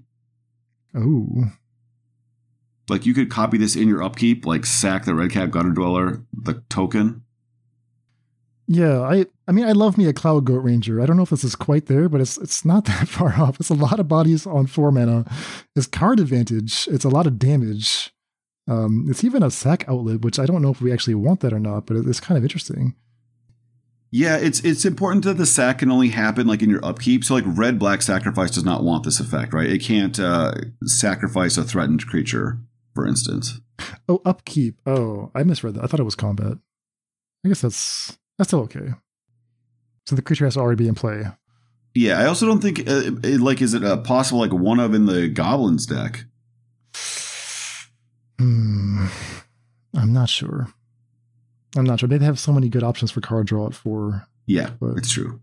I mean, spoiled for choice. But yeah, this card, again, if the deck is built around it, like let's say you're playing the rat guy that we were kind of dismissive of, that's making a rat a turn. So this is like a lot of food, and it's like finding more cards to cast, and I don't know. This actually seems like better than people are giving it credit for. Yeah, I agree. Next up, Knight of the Sweet's Revenge. 3 and a green, enchantment, and the relevant text is foods you control have tap, add a green. Foods you control have tap, add a green. Now there's 2 other abilities. 1 is that you get a bonus food when it comes into play, and 2, for 7, you can sack this and do something. I think that's not useful. But it's like a mana engine for food, and that's kind of interesting. Almost more so in Modern, where you have access to Underworld Cookbook, so you can just pile up infinite food in Modern if you want. And there really isn't a payoff for that yet, but maybe this is that card.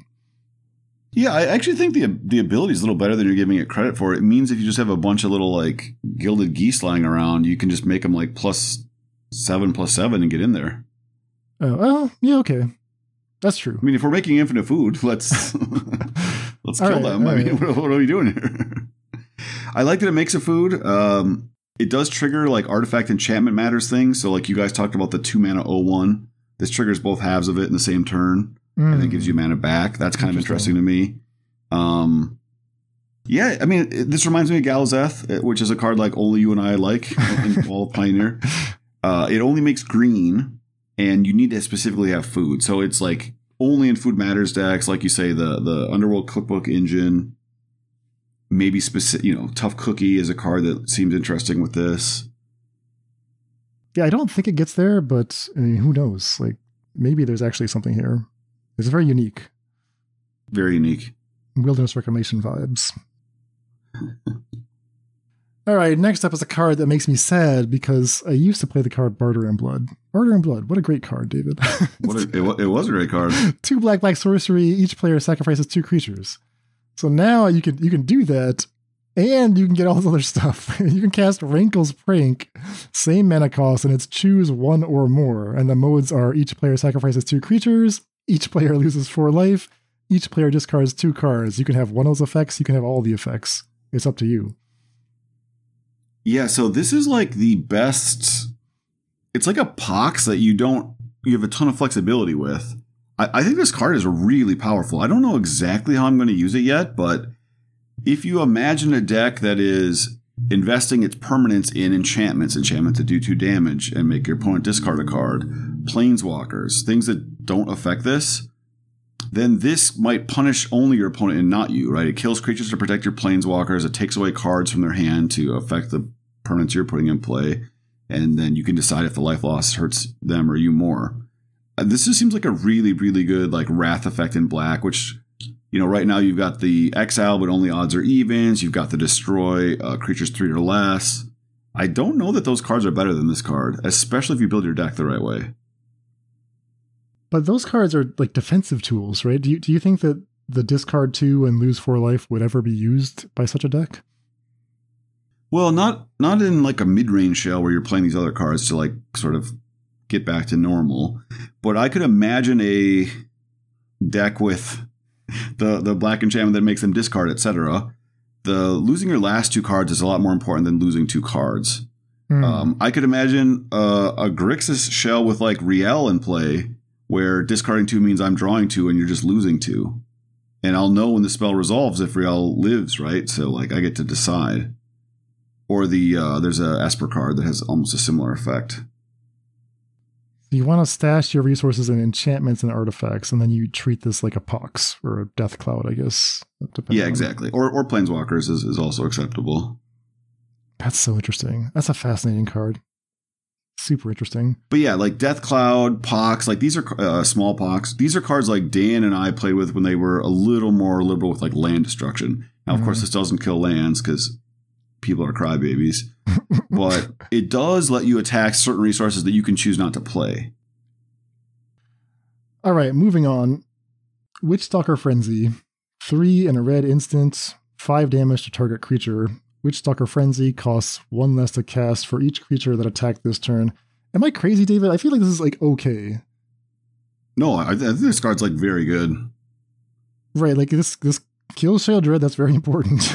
Kills it for 1 mana if you're attacking with a lot. But even if you don't have 3 creatures, it's not that much mana. If you have, I pay 2, I pay 3 for this. Also, like, what happens at the end of games with red decks? They're attacking with the Bugbear. Well, Bugbear by itself just provides 2 attackers. So if you have 1 other creature in play, then this costs 1. I mean, I think this is way more efficient than the 1 red sorcery that like does 5 to any target, and then you get to like maybe like impulse draw. And I love your note here, like damage your own Tangle Colony. That sounds awesome to me. Right, like this is kind of like Unholy Heat in Pioneer, as close as you can get. And Tangle Colony, I mean that's not terrible. Like Lawson was I think higher on it than I was, but you know that'll also make a bunch of rats for your next Witchstalker Frenzy. I don't know. The card seems okay. Yeah, I mean the one thing that sucks is its removal. It does not stop Llanowar Elf, and it's not necessarily good against mono white. If you aren't the beatdown in that particular game, and obviously your roles switch greatly between play and draw. So it's a tough card to like build around if you're not always the one attacking. True. But yeah, maybe it's like the sideboard way to fight Shieldred. It might just be better than like Roast in an aggressive deck, for instance. Yeah, it's interesting. All right, we move on to the 5s. We're almost done, David. We're so close. We just have like 10 more cards with adventures built in to get through. Damn, there's so many cards in this set. And they all have cards hidden inside of them. There's a cycle of mythics called the Virtue Cycle. And these are all 2 mana adventures with overcosted commandery effects that cost 5 or more. But in order to like make that palatable, they made the adventure sides pretty plausible. Like the adventure sides on these are like pretty close to real cards, and then it's like if you're willing to wait, you'll eventually get paid off. Which of the cycle do you like, David? I don't like any of them, and I think the problem is specifically that the adventure cards are not actually real cards. None of them is like close to what I would want to do at that mana point. Okay, so you're not moved by 1 and a white, make a 2/2 knight with vigilance. You're just like, no thanks. No, I'm not. I mean, the closest that I'm into is Virtue of Knowledge, because I don't think people realize you can copy the trigger on a fetch land. So you actually get, it's like sort of like blue ramp on turn 3 if you squint very, very closely.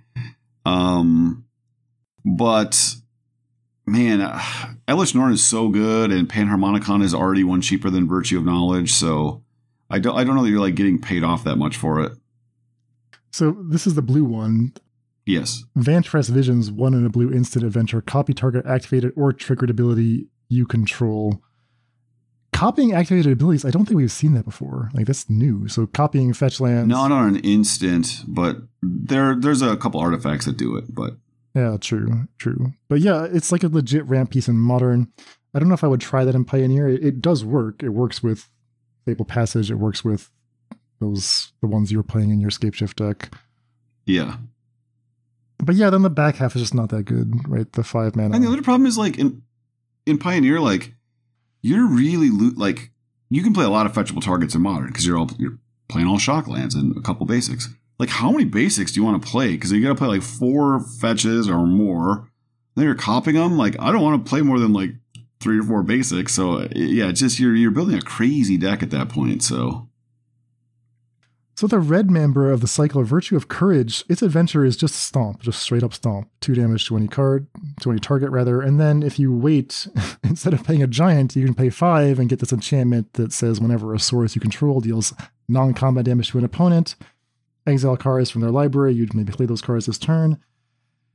So you're saying, like, no, this is just pie in the sky. You'll never want this. Yeah, I think people just imagine, like, okay, I do that, and then I cast Lightning Bolt, and then I find another one and just like burn my opponent out. It's like, is that really how it's going to play out? Or are you going to cast a 5 mana enchantment and die immediately because you're playing this mono red deck and, like 2 mana, it's a little worse than Stomp because it doesn't have the damage reduction thing, but whatever. Function Stomp. True. Like, Stomp is just not very good. That's why, like, Bone Crusher Giant is not that good. Okay, so this cycle just a miss for you then. Yeah, I'm actually surprised by how bad they made it. And I'm interested to see if you have a whole cycle like this and it doesn't even see play in Standard, and maybe it will. Maybe many of these cards are good in Standard and I just don't understand Standard, which is very, very possible. I'm surprised by how weak some of these cards are.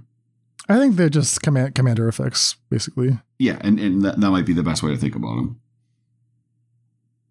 Okay, you have a note here about this next card, Expel the Interlopers. It's 3 white sorcery. Choose a number between 0 and 10. Destroy all creatures with power greater than or equal to the chosen number. Yeah, this card is totally unique. We've never had an effect like this before. So if you had a deck that was built around, I don't know, Sylvan Caryatids and Knights of the White Orchids and whatever, some cheap effects, cheap creatures, or low power creatures, you could functionally play this as a Plagwind, right? Like, you kill all the mono greens giant beaters, but you leave whatever cheap creatures you have with all these utility effects in play. But it also, like, the fail case, you just set it to 0. It's just a 5 mana wrath. It kills everything. Nothing escapes it. So normally these effects are like kill everything with 3 or more, but sometimes your opponent's going to have less. This is totally flexible. You can make it whatever you want it to be. I just think it's a really interesting card, and in various Standards past, they had these sort of like mid-range wraths where, I forget the effect, and you'll have to remind me, it's sort of like a Cataclysm, but you like get to pick one of each type, creature, artifact, whatever, and you'd give your opponent their weakest version, and you leave it yourself. This has that kind of effect to me where in mid-range battles, you just, whatever, you got a bunch of 2/2s because you're playing like Fable and Mirror Breakers, you just kill everything else and leave all your 2 power and less creatures with all these abilities, and it just like normalizes it, but it's like borderline like Plagwind, or you can construct a deck where it ends up functioning like that. It reminded me of the card By Invitation Only, which I think was from Crimson Vow. That one, you chose a number between 0 and 13, but then each player sacrifices that many creatures so that you could always wrath the board if you wanted to, but the way to exploit it was to just have more creatures than your opponent. This one is checking something slightly different, right? You need to have smaller creatures than your opponent, which is kind of interesting. Yeah, like if you're in a tokens deck or something. Yeah. Or a bunch of Llanowar elves. Like, you can play Wrath in your deck with all these mana creatures now. All right, what's next? Lich Knight's Conquest. 4 and a black sorcery. Sacrifice any number of artifacts, enchantments, and or tokens, so the fodder for bargain. Return that many creature cards from your graveyard to the battlefield. So right now, most Reanimator effects in Pioneer are 5 mana, period. So this is 5 mana, like as much shit as you have in play, you can turn that into creatures in play. So it's super powerful. It's way more powerful than the other like 5 mana Zombify effect. I don't know exactly like what the shell is going to be, how we're going to fill our deck our graveyard with creatures while putting enchantments and artifacts in play, but this is a very worthy payoff if you can solve that riddle. Yeah, I mean, it's going to be a fragile deck because you're going to be all fucking in on the graveyard if you do this.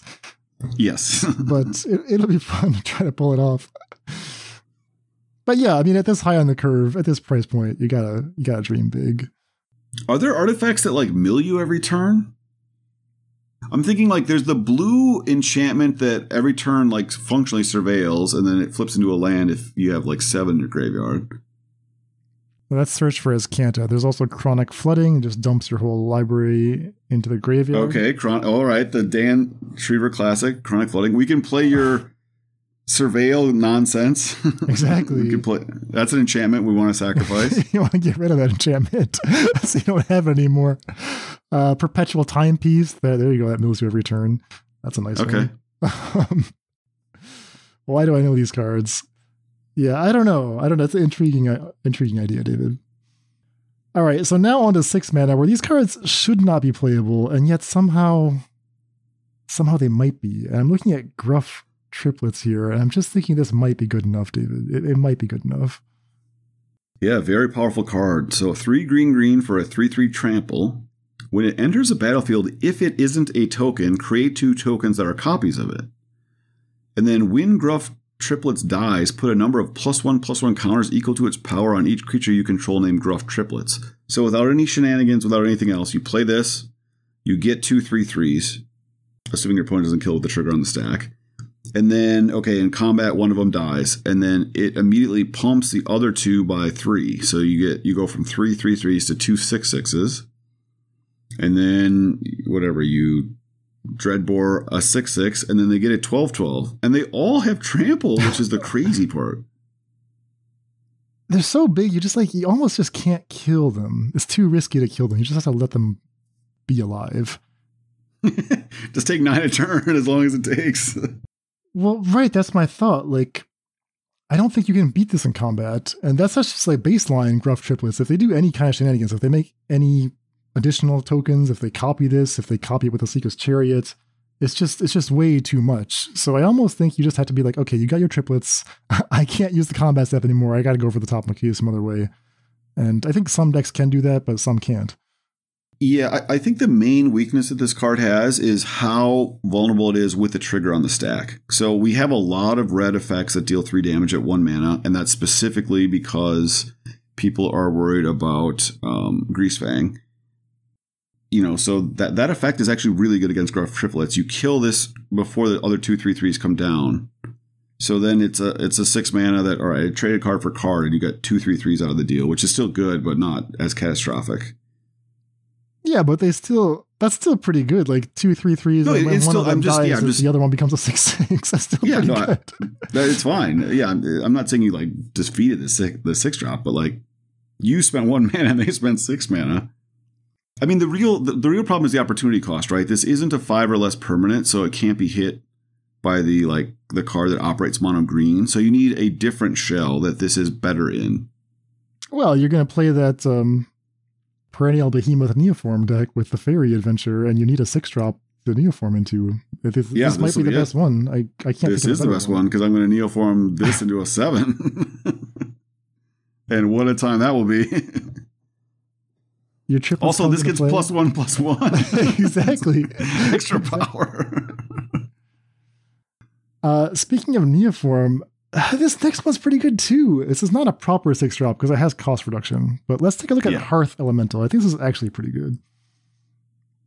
All right. Hearth Elemental, 5 in a red for a 4/5. But it costs X less to cast, where X is the number of cards in your graveyard that are instant, sorcery, and or have an adventure. And then the adventure is Stoke Genius, 1 in a red, sorcery adventure. Discard your hand, then draw 2 cards. This card seems great. So unlike Bedlam and Reveler, the main thing it does that I like about over Bedlam Reveler is it triggers itself if it's in the graveyard. So it sees its friends if they died before it were discarded or looted, and they reduce the Hearth Elemental you have in your hand. Bedlam Reveler is so sweet that I mean, it was almost held back by the weird corner cases like drawing multiples or whatever. This doesn't have that problem. Right? You don't have to discard your hand. You can just get a 1 mana 4/5, which is not bad. Right?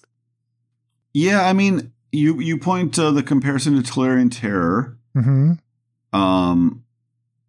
The problem is that Tolarian Terror is not a Pioneer playable card. We thought it might be. You know, we experimented with it. Other people did.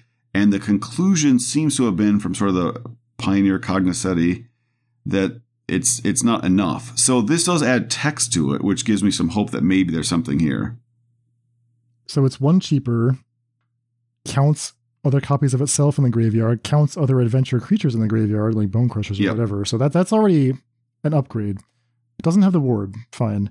And then on top of that, you get the option to just use it as this Tormenting Voice.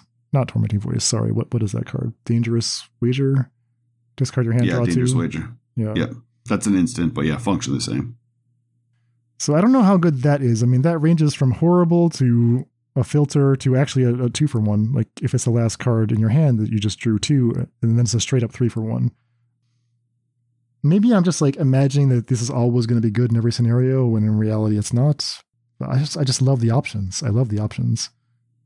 I love putting Riel in play and then casting Stoke Genius. Yes, David. This is it. Yes. Yeah, I think you want to play this in a deck where you don't use your graveyard for anything else so that them trying to attack your graveyard becomes a very big negative. Okay. Which is what I really enjoy with Riel. People often bringing like graveyard hate against it, but I'm often not playing Treasure Cruise. So you're just like minimizing the power of a creature I haven't played that's drawing 2 or 3 cards a turn. And I think that's what you want with this. You don't want to play it with Treasure Cruise. That's the real opportunity cost. You probably don't want to play it with blue. Are there other shells you can play where you're still filling your graveyard with instant sorceries? Maybe just straight up just a bunch of adventurers. And it's just a 2 mana 4/5. Like you're not all in on the super combo part. And like Dan, you're saying in the late game, it just turns into a 2 mana draw 2. Attached to a 4/5. Into a 4/5. Yeah. All right, we're almost there, David. Got a couple more adventures to go. One more adventure. What do you make of the Horned Lockwhale? It's 4 blue, 6/6 flash, ward 2. Enters the battlefield tapped unless it's your turn. So that's kind of a bummer. But if you flash this in on your opponent's end step, it comes into play tapped. So you're not going to ambush a creature like that. But it is a giant 6/6 with ward 2. On top of all that, you get the Adventure Lagoon Breach. 1 in a blue instant, the owner of target attacking creature you don't control puts it on top or bottom of their library. That's a clean 1-for-1, that effect. Worse, obviously, than Ether Gust or something, but it's like not that overpriced for that effect. Yeah, it's an Azorius Charm. There you go. Slightly worse Azorius Charm. What's the difference? Azorius Charm puts it on top. Uh-huh. Oh, I see. This gives them the option. Okay. So it was actually nice back in the day for old people like me. You'd Azorius Charm a creature even if you weren't worried about the damage because it locked in their draw. Like you'd Azorius Charm their Immutable and you know that their top deck is now bad. Mm-hmm. So that'd be nice. You'd just have them cased. Like if you knew that you just had to survive like one more draw, you'd lock their draw step. So how realistic is this? Is like just a card that Control can play? I wanted this card to be good because I love like flash effects. Mm-hmm. The come into play taps is just so bad. Like first of all, it's already face up, right? It's in adventure. Even still, they won't let us have our fun with these flash cards. Like even if it's in front of my opponent that I have this, they won't let me surprise a creature. I don't know if they think it's like a bad play effect. Like, oh, I see that you have it, so I don't attack. It's like it lets them play around it, and they still won't let it. That's a huge blow. Also, the removal effect.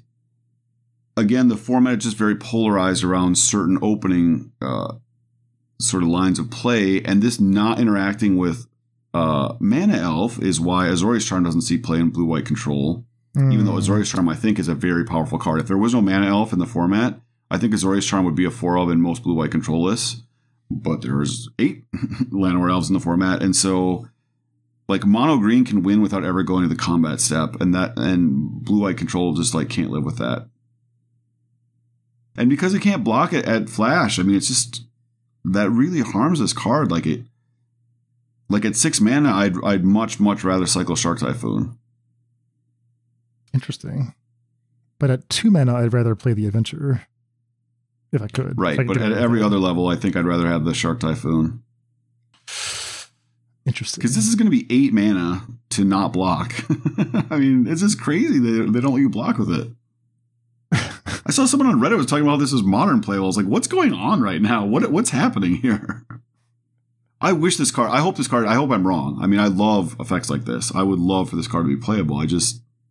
And I think they did a good job like pushing the Adventure half to be, like you say, it's a straight up 1-for-1. It's very rare to say that on curve. And then it's like a 6 mana flash or 2 is like, okay. And then it has a huge downside. You're going to have to play it at sorcery speed almost all the time. Because you're going to desperately need a blocker. All right. So that's the Horned Lock Whale. Any other cards you want to shout out, David? I would like to briefly talk about the dragon here. Realm Scorcher Hellkite. Mm-hmm. It is another bargain card. It's like super powerful. So 4 red for a 4/6 dragon. Bargain. Flying haste. When it enters the battlefield, if it was bargained, add 4 mana in any combination of colors. And then 1 in a red, it deals a damage to any target. So it is a little bit of a reminder, I think, of Chandra Home's Beacon. In the sense that it's a 6 mana mythic rare. It comes into play and kind of gives you a bunch of that mana back. Chandra Home's Beacon can plus for 2 mana of any color, I think. This gives you 4 mana back, assuming you sacrifice something. If there's some 2-card combo here, maybe this is doable. I think Chandra just ends up being a little more powerful, but like the fact that this even has a way to use the mana is actually super cool. Like even if you have nothing else, it just gets to like do 2 damage somewhere. Okay, so you're getting the 4/6 flying haste for sure. You get the 4 mana. You can put that into 2 pings if you have nothing else to do. Yeah. It also fixes your mana, if that matters. Yeah, maybe. I mean, it's just 6 mana for a dragon. You got a bargain too. Gosh. I'm skeptical. Yeah, I mean, the one thing I will say is if you're playing like in the dragon deck, you probably have some treasures lying around. But yeah, like how many 6 mana dragons are you going to play? Even though like blue-red Chandraless has kind of like gone away, it was really there to victimize black-red. But it struggles with mono-green. I mean, you just kind of have to draw the right cards to get to 6 mana in a given game. It's not obvious you're going to make it there. Yeah, exactly. All right. I think we've made it. Yes.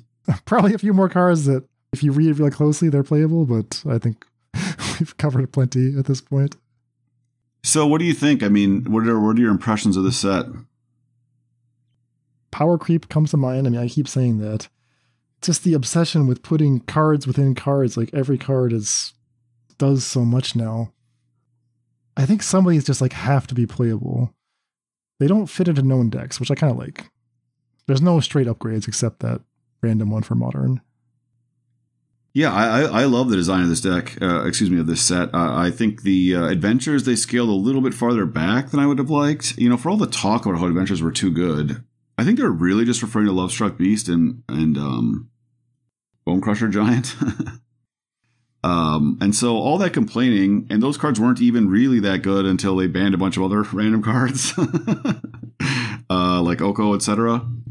So yeah, I wish they'd maybe pushed a little bit more on a few adventure cards, but the non-adventure cards especially. I love the new mechanic. I love Bargain. I love the roll tokens, the crewing up with these enchantments. Yeah, so I think this set looks really awesome. I could imagine the Beseech card getting banned in a format. I won't speculate where, but like just because the tutor ability just somehow seems like it could be broken. Like a smarter person than me will figure out how to do something really cool with it in Pioneer. Really?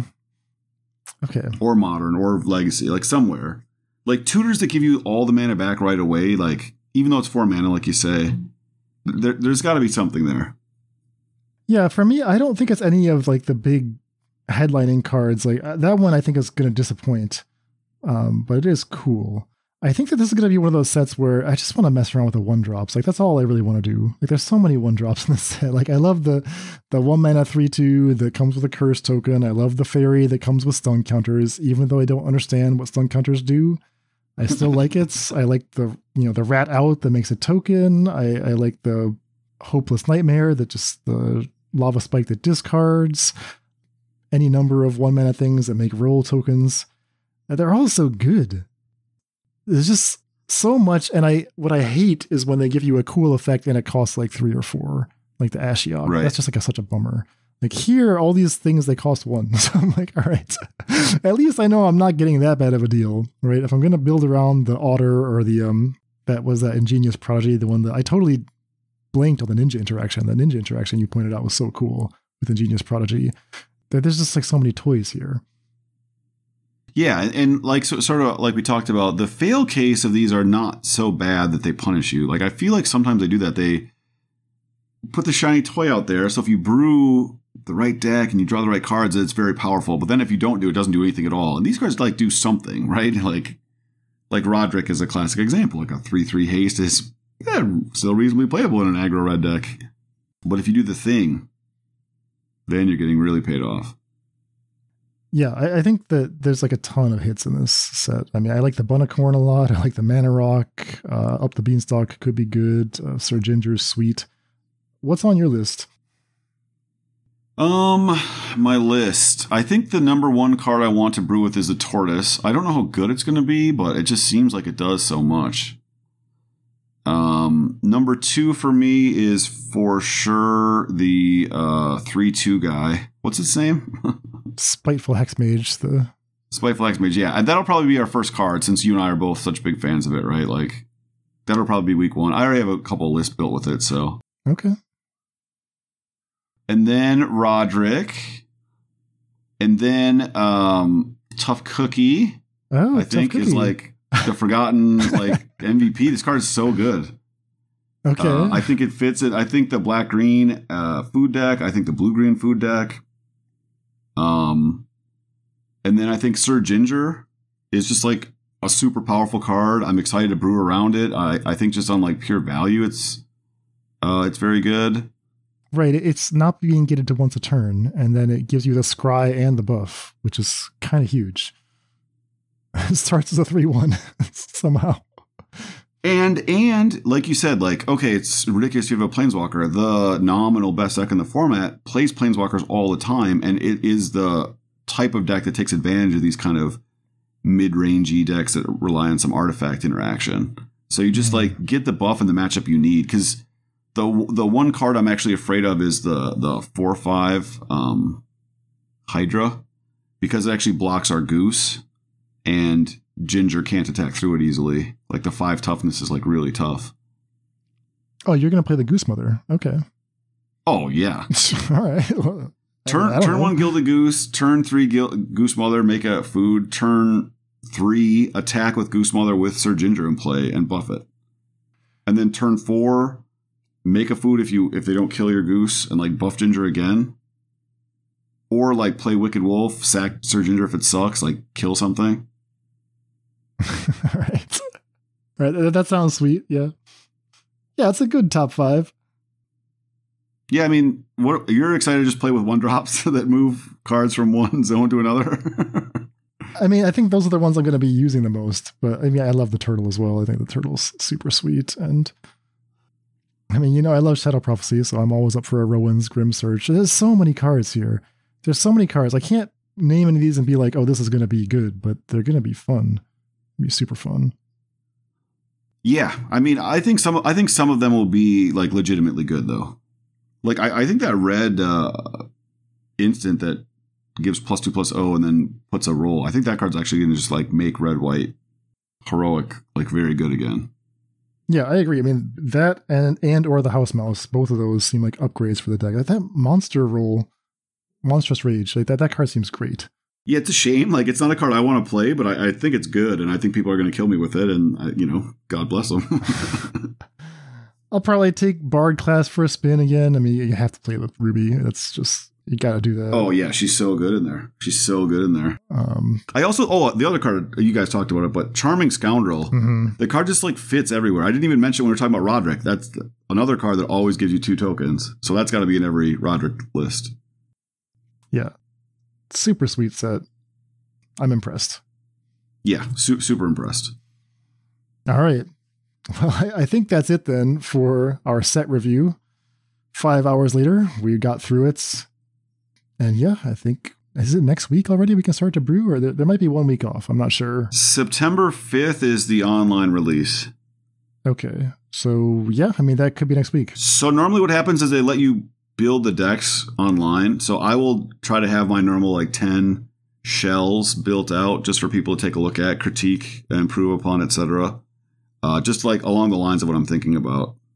Yeah. And again, most of those lists end up getting played at least by me in the weeks that we've, picked some of these cards, but hopefully it just gives people some like ideas to start from and then they can make them much better. Yeah, I'm looking forward to it. All right, David. It's been a pleasure. Yes. All right. Take care, everyone. We'll see you next time. Peace. This concludes our Brewer's Guide to Wilds of Eldraine. Tune in next week as we peer into the depths of the Magic Mirror and kick off our brewing season. Support for this podcast is provided by brewers like you.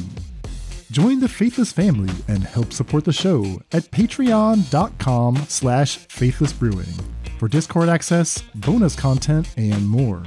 That's all for today. Stay safe, and we'll see you next time.